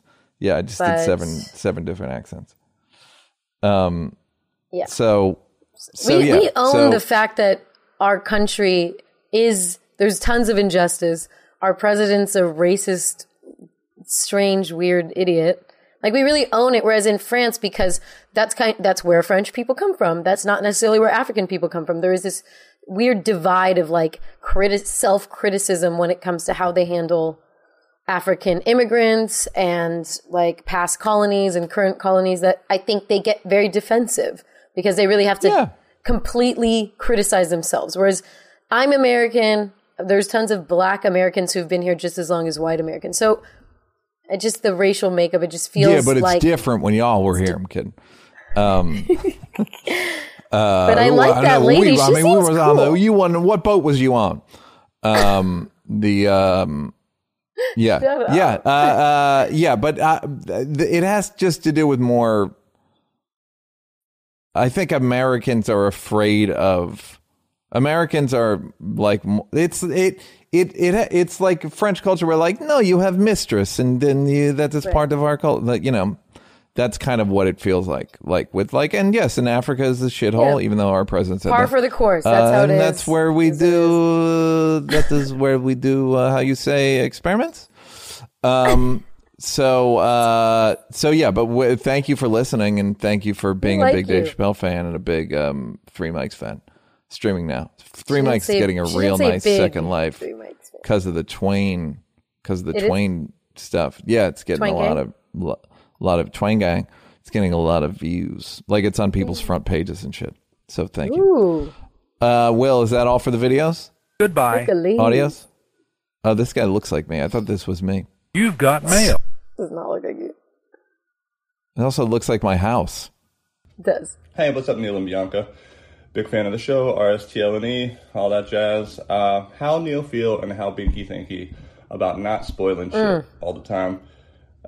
Neil definitely gave us the plot of Parasite. Thank you. Another movie I don't have to watch. And then you told a movie joke like days after it came out, claiming it was a great joke, and then told the joke. Then in the same episode, you decided to go out of your way not to spoil a movie from the 60s, The Apartment, because you think it's a good movie. I don't. How first Neil of all, feel and how Binky Thinky. I love your not look. Spoiling shit anymore. You actually are a total spoiler. He's right. You're a spoiler. You're a bitch. I'm a selective spoiler. I don't know. I like telling jokes. It seemed like 40 seconds out of Louis' 1 hour special seemed pretty minor. And the Parasite, I feel like I barely gave the plot away because I didn't understand the plot. And The Apartment, I stand by not giving that away. No, but even I remember my friend who, like, I have a few friends who listen religiously. And he was like, damn, Neil gave away that part in The Irishman where she was being molested by Joe Pesci. And you gave that away. And he was like, it's not in the movie. Subtext, guys. I know, but you know what I'm saying? You got to discover it. I will drop down on some subtext. I will fucking make the subtext the text. Spoiler, there's subtext about molestation. What do you... I'm just saying it's slight spoiling. I know it's a long movie too, but maybe we just have to say something before you. I'll start saying spoiler. Spoiler alert. You're a bitch. They already knew that. Yeah, exactly. Okay, so that's everything, Will? Spoiled. Goodbye. Great. All right, let's read a letter. You've got mail. I'm telling you what. You want to be frustrated and let down beyond belief? Go read through the comments on Bill Gates' Instagram post on any page or any page that references his efforts to help with any kind of healthcare anywhere in the world. The number of bots or fake accounts arguing stuff, the conspiracy theorists, the uneducated, super woke, ignorant people that know like 2% about topic and have uber confidence like they understand everything in the world.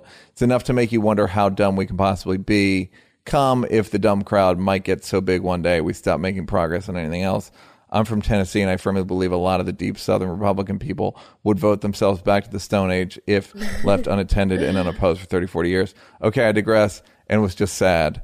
Bill Gates, one of the richest people the world has ever seen, stopped selling computer software to pour money into eradicating the world of disease and is giving away vaccines and medicines to the world's poorest and most vulnerable people so that he can profit. He'd rather do that than sell a sex drug or diabetes medicine or other fucking computers. Damn, I'm sad. Yes, the Bill Gates conspiracy theories slander, are crazy. again, conspiracy theories are so fucking dumb. It's I hate conspiracy theories, and mostly because they're so thin. Like, what's your argument against Bill Gates? The guy fucking spends billions of dollars every year on, he's done more for malaria than anyone in human history. He's done more for malaria and not been a mosquito than any living organism in the history of humanity. So he saved tens of millions of lives. By the way, black and brown lives, like sub-Saharan third world. Like this, he's a fucking good person. And if you watch the Netflix documentary, you'll go, oh, this motherfucker's on some other shit. Like he's just an elite brain and a philanthropist in the truest sense of the word, and has guilted Warren Buffett and Zuckerberg to giving their money to him to do shit with. Also, no one, this I've talked about this before. Once you know a rich person or know someone that other people consider iconic or something, you just go, oh yeah, it's just human beings. It's just all human beings. Just human beings doing human shit. It's not like, and I shall. There's no Dr. Evil, like, please shut the door, and a big fucking wall turns around like Scooby-Doo and like there's a globe on it. I know very wealthy people. I don't know billionaires. Well, I guess I know billionaires.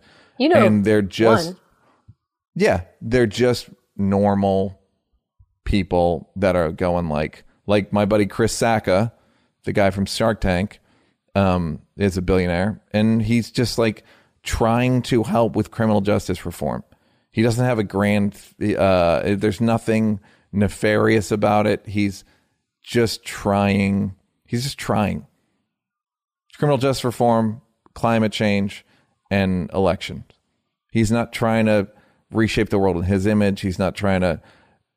No one's trying to. Again, I get that black people are mad about Tuskegee and slavery, and as well you should be. But there's oversight now. There's oversight now. I'm not saying. And again, it doesn't exonerate. I don't think that, and that nothing bad happens. I just, like I said, lobbyists write laws. So if you want, you don't need conspiracies when lobbyists can write laws. I can excuse black people for being very weary to the point of dumb conspiracy theories, some of them. I can kind of excuse it because there's probably been hundreds of years of like, I think this is going on. I agree. And people being like, I totally agree. Dumbass. No. So I get slavery. You think that white people would make us go on a boat for 6 months and then how to get you work there? for them for free and break our family? Come on, man. What are you smoking? So, yeah. You heard what this motherfucker said? Yeah. So I definitely understand a portion of conspiracy theories. Most of the conspiracy theorists are like, you know, not that. They're mostly the people who are trying to, I don't know, we can't completely categorize. If you're if you have a college degree, or I'm going to go graduate, and I'll go graduate degree, and like if Ta-Nehisi Coates says there's a conspiracy about something, I'll be like, all right, that guy's smart as fuck. Like, but if it's just some weed smoker, it's just like some guy who does like the Kush Up challenge, and then next thing you know is talking about how Bill Gates is trying to enslave people through vaccines. You know, I don't even it. I hate conspiracy theories. I fucking hate them. I just think they're so in the aggregate, they're just so bad for people, and it's anti-science. It's anti-science. You're no different than all the anti-vaxxers that are protesting like we want our freedom. Okay, it's gonna fucking kill you. So exactly. No, that they seem in step with one another. You know what I mean? And I remember it's the same anti-science. It's just different. We were going to do a sketch about it when Dave hosted SNL. They ended up kind of doing it with the Black Jeopardy, but it was going to be called Black Crazy, White Crazy. And it's a lot. They line up in a lot of ways. Oh, yeah. Like white conspiracy theories and black conspiracy theories are getting closer and closer all the time. They're just, I saw some posts about Bill Gates, and it was like, Bill Gates of hell, which is so stupid. Yeah. And someone was like, why doesn't he start spending all that money trying to work on clean water for poor people? And I was like, he does. Dummy, he has a fucking thing. How many people you know have a toilet contest? You fucking ding dong. The guy had a toilet invention contest. Yeah. Like, please. So it was just like, oh, please. Everyone's just so. And the problem is, if you gave them the evidence, if you were like, hey, Bill Gates, come here and just show them what you've done, they wouldn't believe it. So sometimes people are just not open to information. So they will create a conspiracy theory to make sense. I don't think it really matters what the truth is. You know, it's just like no, because they want to believe they'd rather be like living in a world of like, someone's out to get me. No one's out to get you. And all your failures are on you and no one cares about you. But that's worse than going like, there's the Bilderbergs. Okay. Goodbye. Same old. There's a short letter, Bianca. You want to read it? Shut up. Yes. Bianca, honey. You've got mail. Hey, Nyanka and Beal. Silly. I was wondering if you two would divulge any experiences you've had with psychedelics. Would either of you ever consider taking ayahuasca, an informal ceremony in a formal ceremony in the Amazon or otherwise? What are your thoughts on the latest medical research coming out on the potential benefits of these substances? Would Neil ever consider taking ketamine again as a mental health treatment, or go on another silent meditation retreat like he did a few years back? RSTLNE. Kurt. First of all, we're all on a silent meditation retreat. It's called Quarantine. Quarantine. I would do ayahuasca, but the problem with ayahuasca is you have to stop taking SSRIs, the category of antidepressant I take, which I don't want to stop. But I would take ayahuasca in a second. I've heard of people taking a little bit of ayahuasca every day. They microdose ayahuasca. That's frightening. So I plan on taking ayahuasca at some point. I should probably do it now. Toward the end of, yeah. But and I would never take ketamine again because it did not agree with me. Bianca, your thoughts? Psychedelics. I haven't done much. I've done a tiny bit of mushrooms that Joey Diaz gave me. Did he really? That's funny. Yeah. He'll be like, "No, just take a cap and relax at the end of the night." And I'm like, "Oh, cool, okay." Like I didn't even nightcap. Yeah. Nightcap. Yes, it's so funny. Boom. And so, is that your Joey impression? Cocksucker. You and Mulaney make me fucking nervous. He told me that one night, man. When Joey brings me up at the Comedy Store, I make him say, "Hey, you guys ready for some structure?" Because it's like the opposite of his act. It's like, you fucking guys make me want to write. I'm like, yeah, it does fucking, and you make me want to perform. For real. You make me want to have charisma. Go ahead. You took a little shrooms. Took some shrooms, but I've done more, maybe like Chemical drugs. Cocaine. I've done a lot of Molly, not that much cocaine. When I lived in Panama, it was so cheap, it was everywhere. I did some cocaine, but I've done more Molly, like I'm just not good at doing drugs though. That's what I've noticed. They always make my stomach queasy, on edge. The sad thing is you would love mushrooms. Yeah, I took such a small amount. You're really, really, really suited. Why do you say that? Characterologically, because you have a shroomy. I'm kind of shocked you've never taken shrooms. Yeah, like one cap and it didn't do anything. He was like, it's not going to do anything. You should really do them. Like, you should do them. But I heard you could have a bad trip and you think like shit's out of date. You're not going to have a bad trip. Like 1 in a million people have bad trips. Why do you You're think not going to be I would be like, I have a good disposition for sure? Because you'll laugh your head off. I mean, nothing will make you laugh more than, like, the shrooms is the essence of comedy. The essence of comedic inspiration, where you're like, so-and-so looks like a fucking such and such with a blind, like, that's what shrooms is just non-linear associations that are true, and then and pattern recognition.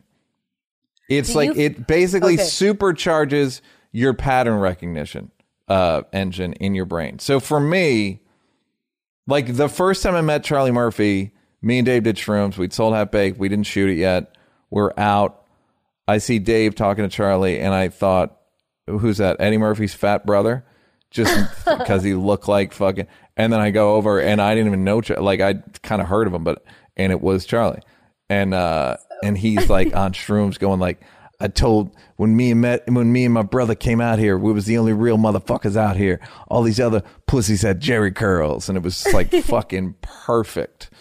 But like, you just think of the best it's just inspiration for 6 hours. Do you know what realm you're in?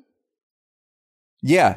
You're not like, you're not out of it. You can be like, hey, you can be around people that are not on it. Okay.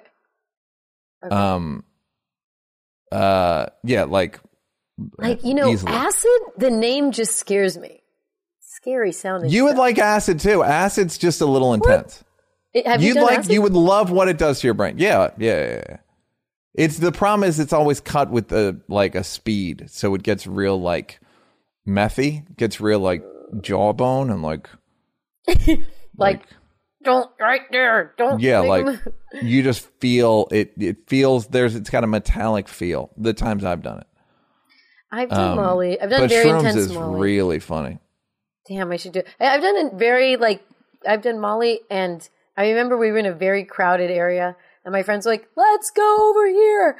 And I was like, no, I'm going to stay. And I just was like being like bumped by all these people.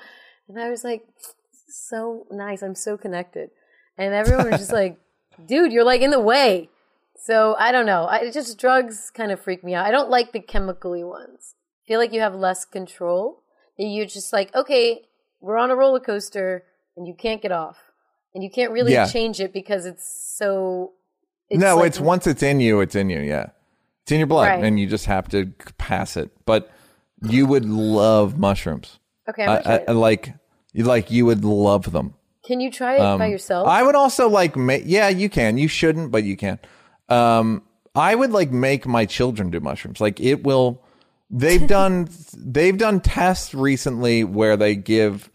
people that have never done drugs, they gave them mushrooms, like middle-aged religious people, and they've all said it's one of the 5 best experiences of their lives. Not all of them, but like 8 out of 10 people. Like squares. Like fucking square people, and you are that's not cool. a square. I want to see to that. You like noises when you fuck, but it's hard to explain. Have you had sex on mushrooms? Sorry, I really need to know this. Yeah, but like, do you think that's satisfying? Toward the end, it's. You want to talk about laughing? Oh no! During it, yeah, you want noises. Toward the end, you can like sort of do shit, but yeah. Goodbye. So, all right. You've got Hey, mail. Neil and Bianca, longtime feeler, first time emailer, love the pod and the RSTNLE. I wanted to write in today to get both of your thoughts on something that's been playing out in my life over the last 8 months. I've made a lot of progress dealing with it on my own, but I'm looking for new perspectives and love to hear what the two of you have to say. So here it is. Late last year, my mother sat me down and told me that the guy who I thought was my dad for my entire life was not actually my biological father. For over 24 years, the two of them and the rest of my family, about 30 people in total, have been lying to me and allowing this man to raise me when they knew for a fact there was a DNA test done when I was 4 that he was not my biological father. This all initially came out during the divorce, but despite the results of the DNA test, everyone, including my biological father, who was also married and had 2 kids during the time he was fucking my mom, came to an agreement that it would simply be easier to keep the status quo and let my dad raise me as if I was his own. Everyone else in my family was told this news and, under direction of my mother, were instructed not to tell me any of this. My dad passed away in 2018, and I got this news about 10 months after his death. He and I had a very tumultuous relationship, one that I would describe as close to how Neil describes his relationship with his own father. Towards what turned out to be the end of his life, we had what I consider to be our final falling out, where I told him he would no longer be a part of my life. I wish he made it clear that it was not his biological father. Right. I think it's not. I think it's the guy. Our poor relationship was not a secret to anyone in my family. When I was a teenager in desperate need of a father figure, I was very vocal about his shortcomings to my family members, particularly my own mother, and repeatedly sought out answers as to why our relationship was that way. While me not actually being his biological son might retroactively answer some of those questions and ease a bit of the disdain I felt towards him for being such a terrible father, I'm now left struggling with the idea of reconciling things with my mother. My mother. She's handled the breaking of this news and subsequent conversations relatively poorly, flat out refusing to accept responsibility at any time. And I'm now finding the idea of ever being able to trust her again extremely difficult.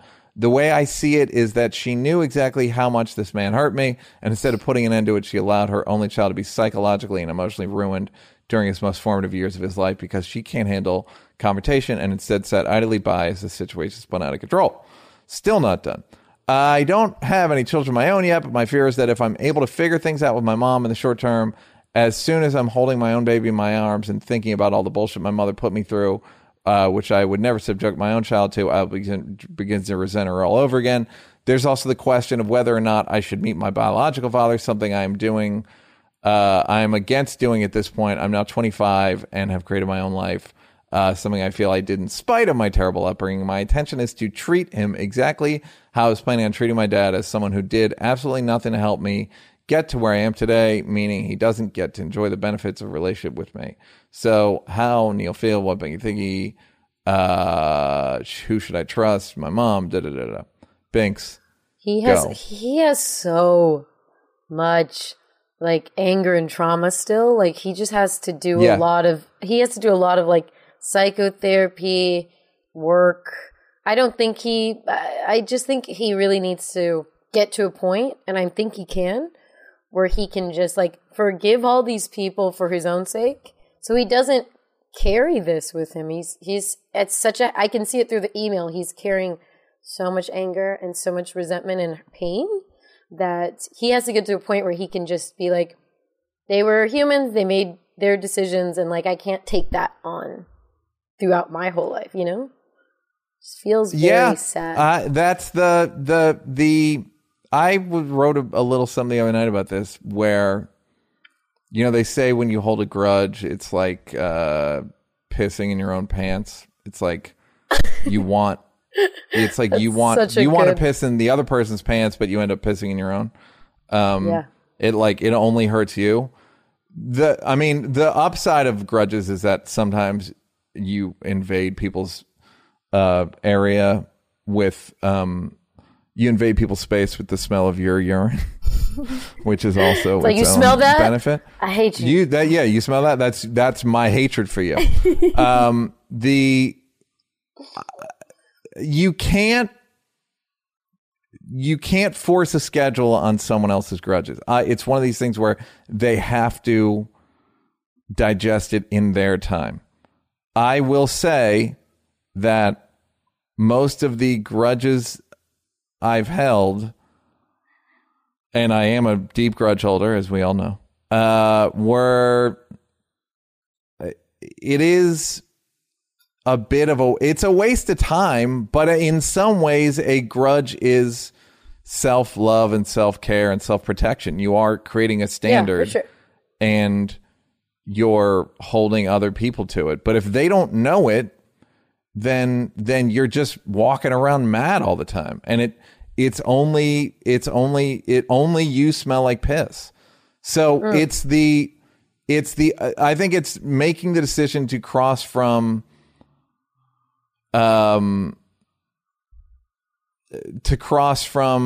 self defense to self love. You know what I mean? Right. At what point am I going to stop? Is this actually helping me? I don't know that it is. I got to say, I don't think at this point it's really, really helping me. I think it's it's for a while it can kind of have a good feeling to it, unfortunately. But it could manifest. If he doesn't really deal with it, it could just come out in certain ways. And then I just think the sooner the better, just go into therapy. Why not?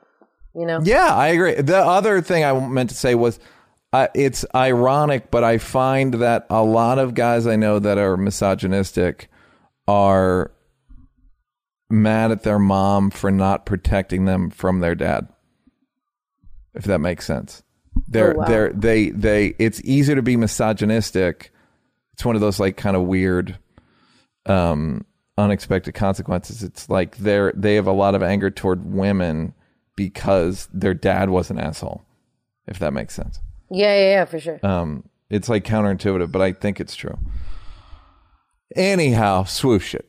But yeah, just get over. I don't think get over it. I would just say reframe it. You know, I heard one time that you can reframe things like that as either I was neglected, or you can see it. I was neglected, or I'm really. That's the blame version, and I was neglected and fuck them and da-da-da. Or I'm really self-reliant, and you know what I mean? It's you can take it positively or negatively. And when I heard it, I thought it was just I thought it was bullshit, because I'm this thing is a fuel. Right. But my hatred is a fuel. But at a certain point, you can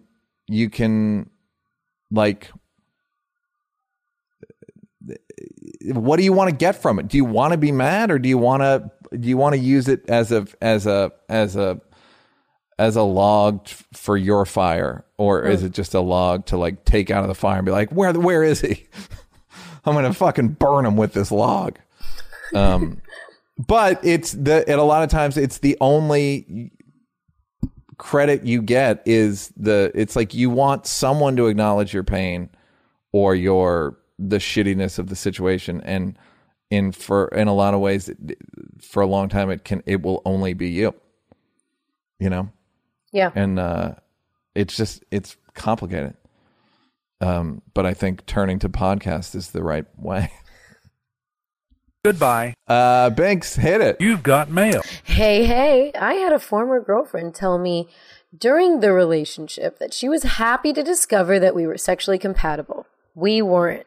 She's stunning, but terrible, lifeless in bed. And I was doing everything and almost getting no returns. Not the main reason I ended the relationship, but definitely a factor. It got me to wondering if people like this should be told that they're bad at sex and how to tell them. I mean, if there's a slob around the house, that'd be something you can tell them that they should work on for the next time they're in the relationship. Otherwise, you have these people walking around clueless that they're missing this thing that's valuable to a relationship and that no one really talks about aloud. I think we've all been in that situation where you have mediocre sex and the other person goes like, that was so good. And you're like, oh, but I think that you can communicate. I don't think you can.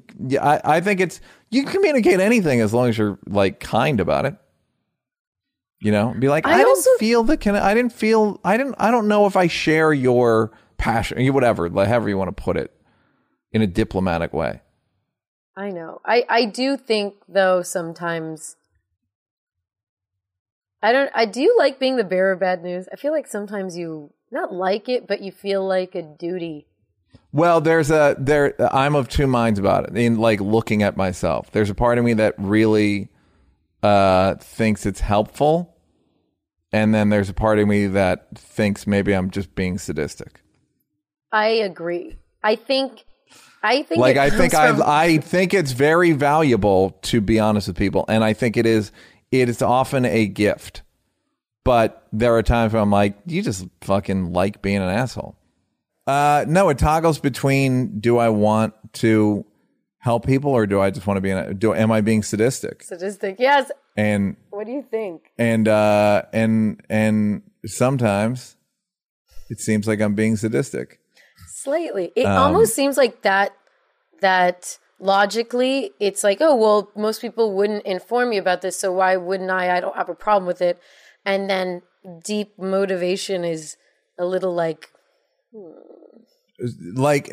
squeezing the lemon. I don't. Yes, I mean it just depends on. It depends.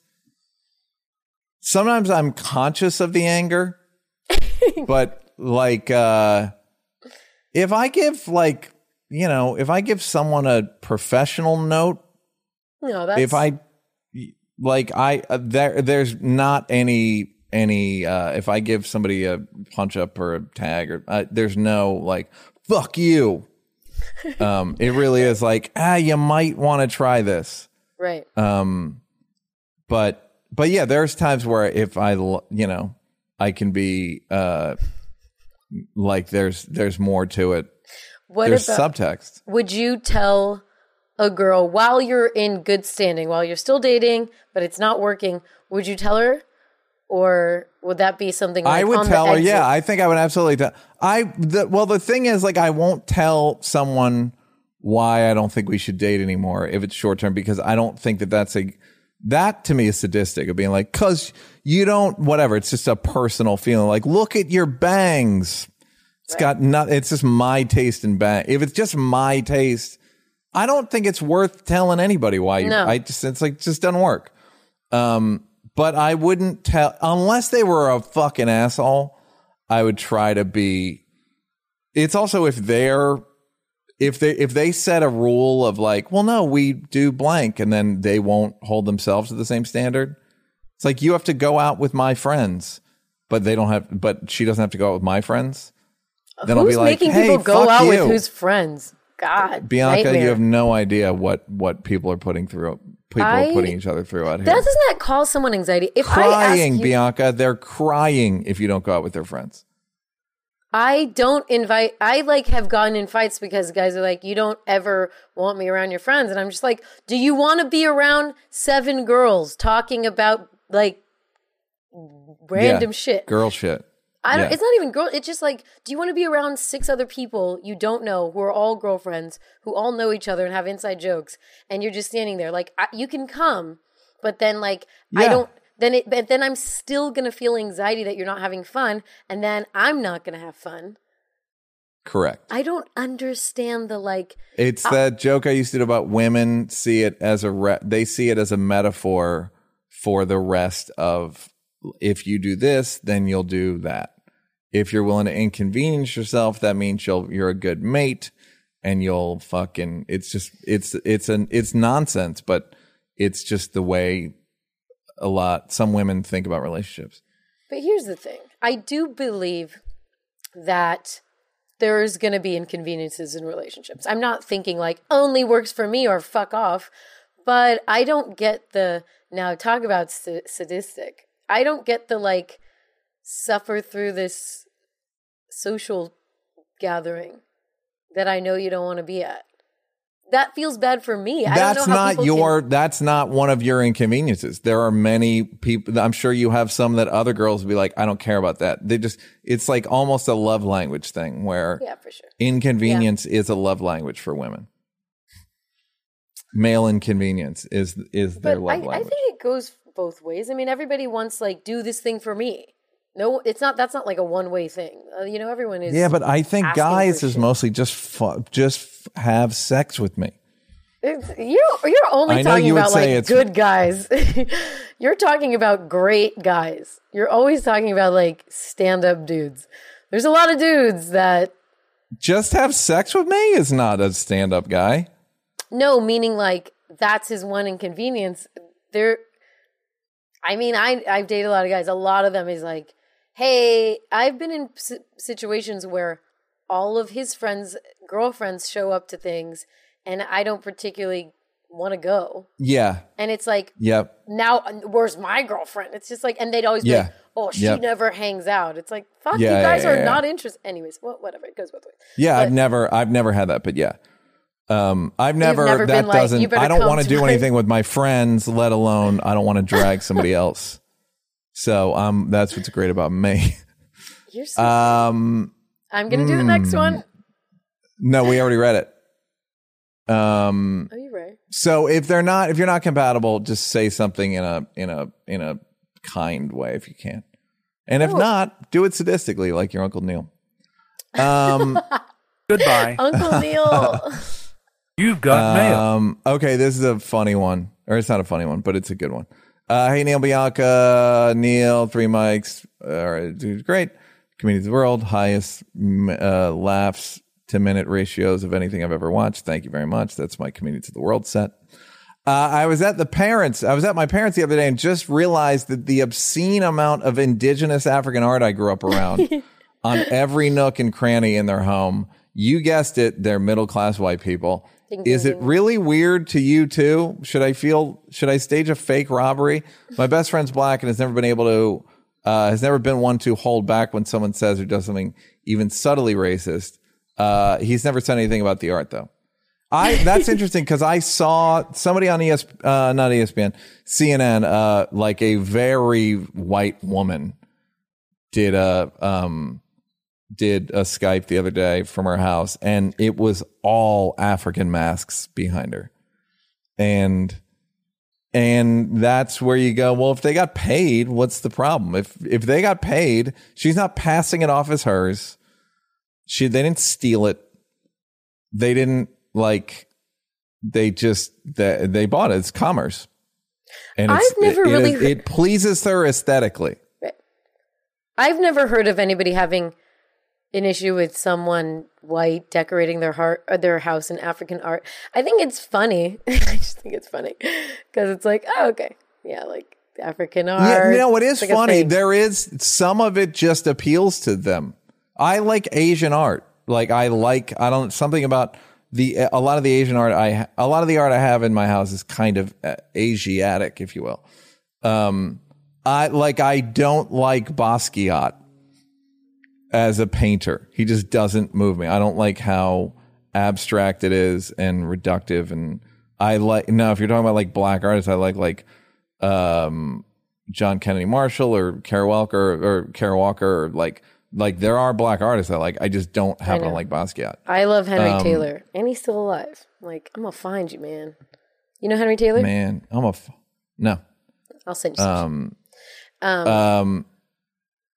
So what do you do if you like African? I don't know.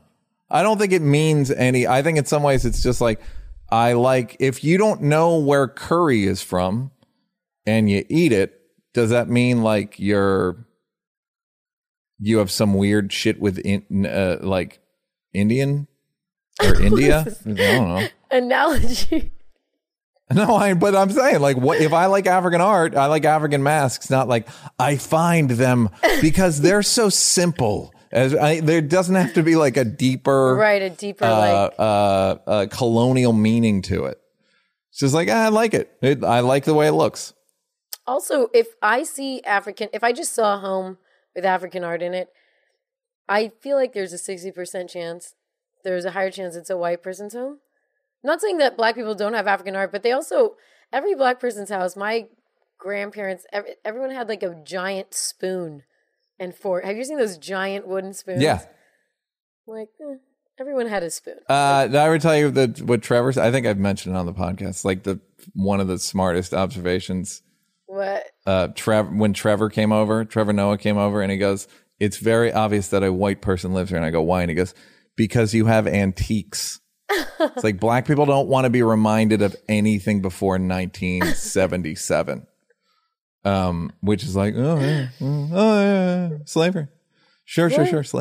Sure. Goodbye. So I don't know. I don't think it's wrong that your mom. Usually, I always take it as like that your mom fucked 3 black guys in her 20s. That's how I take it. And really misses it.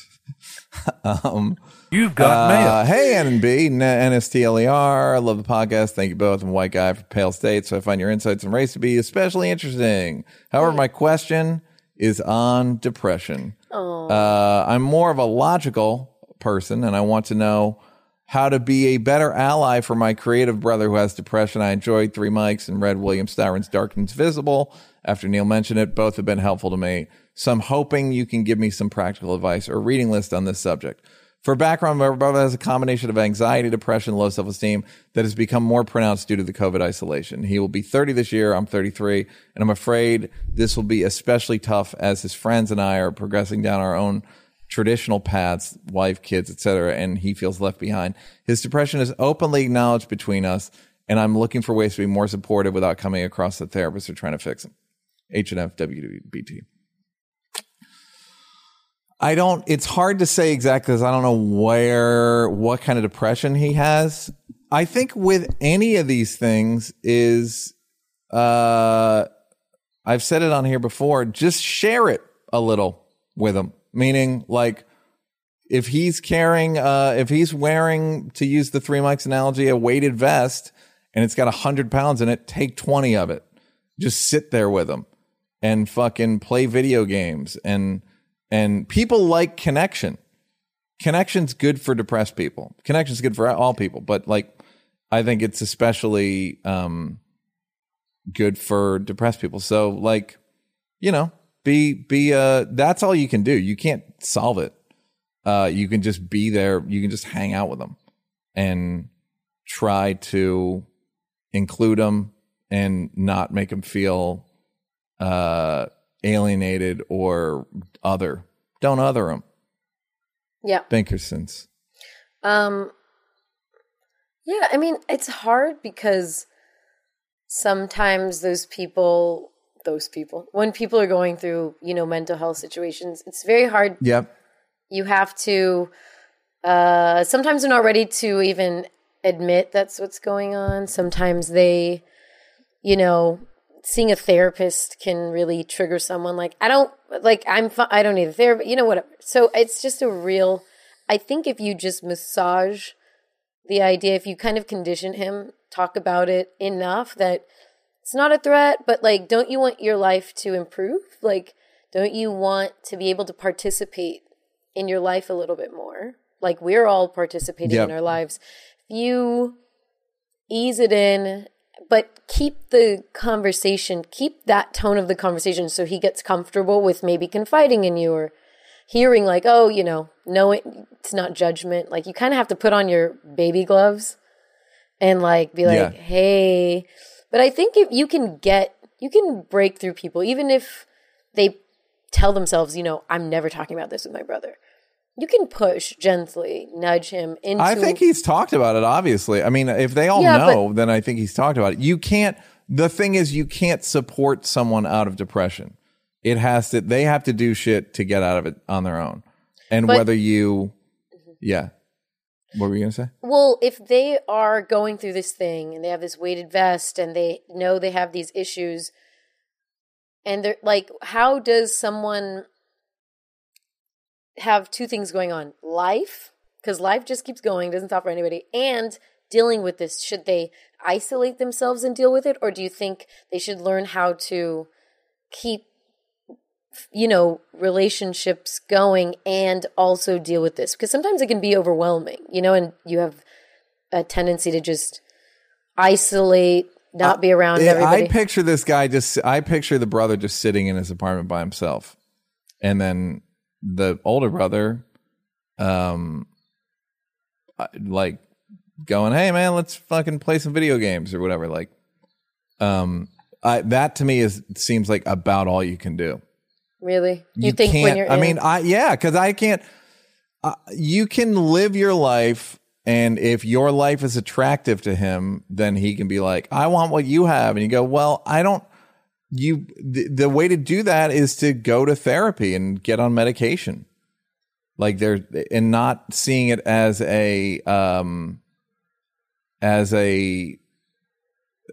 nothing wrong with you. It's just like destigmatize it and use it as a thing that can be treated, Do you think and not that make it so like it sounds like they don't live in a big city, so it sounds stigmatized.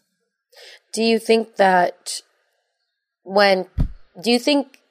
therapy and medication do improve, or are there times where that makes it worse?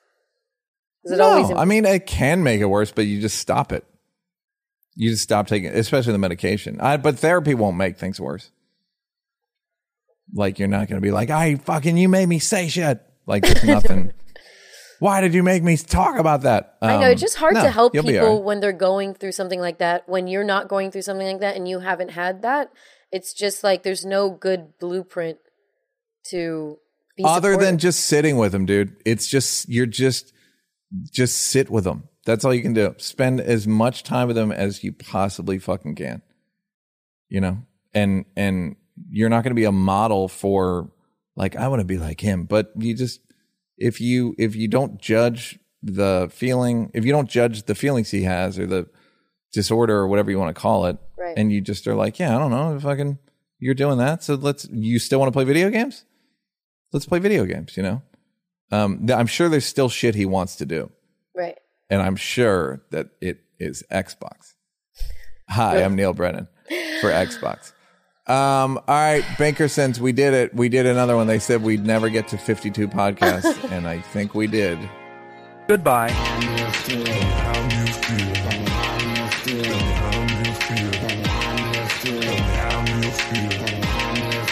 me how you feel.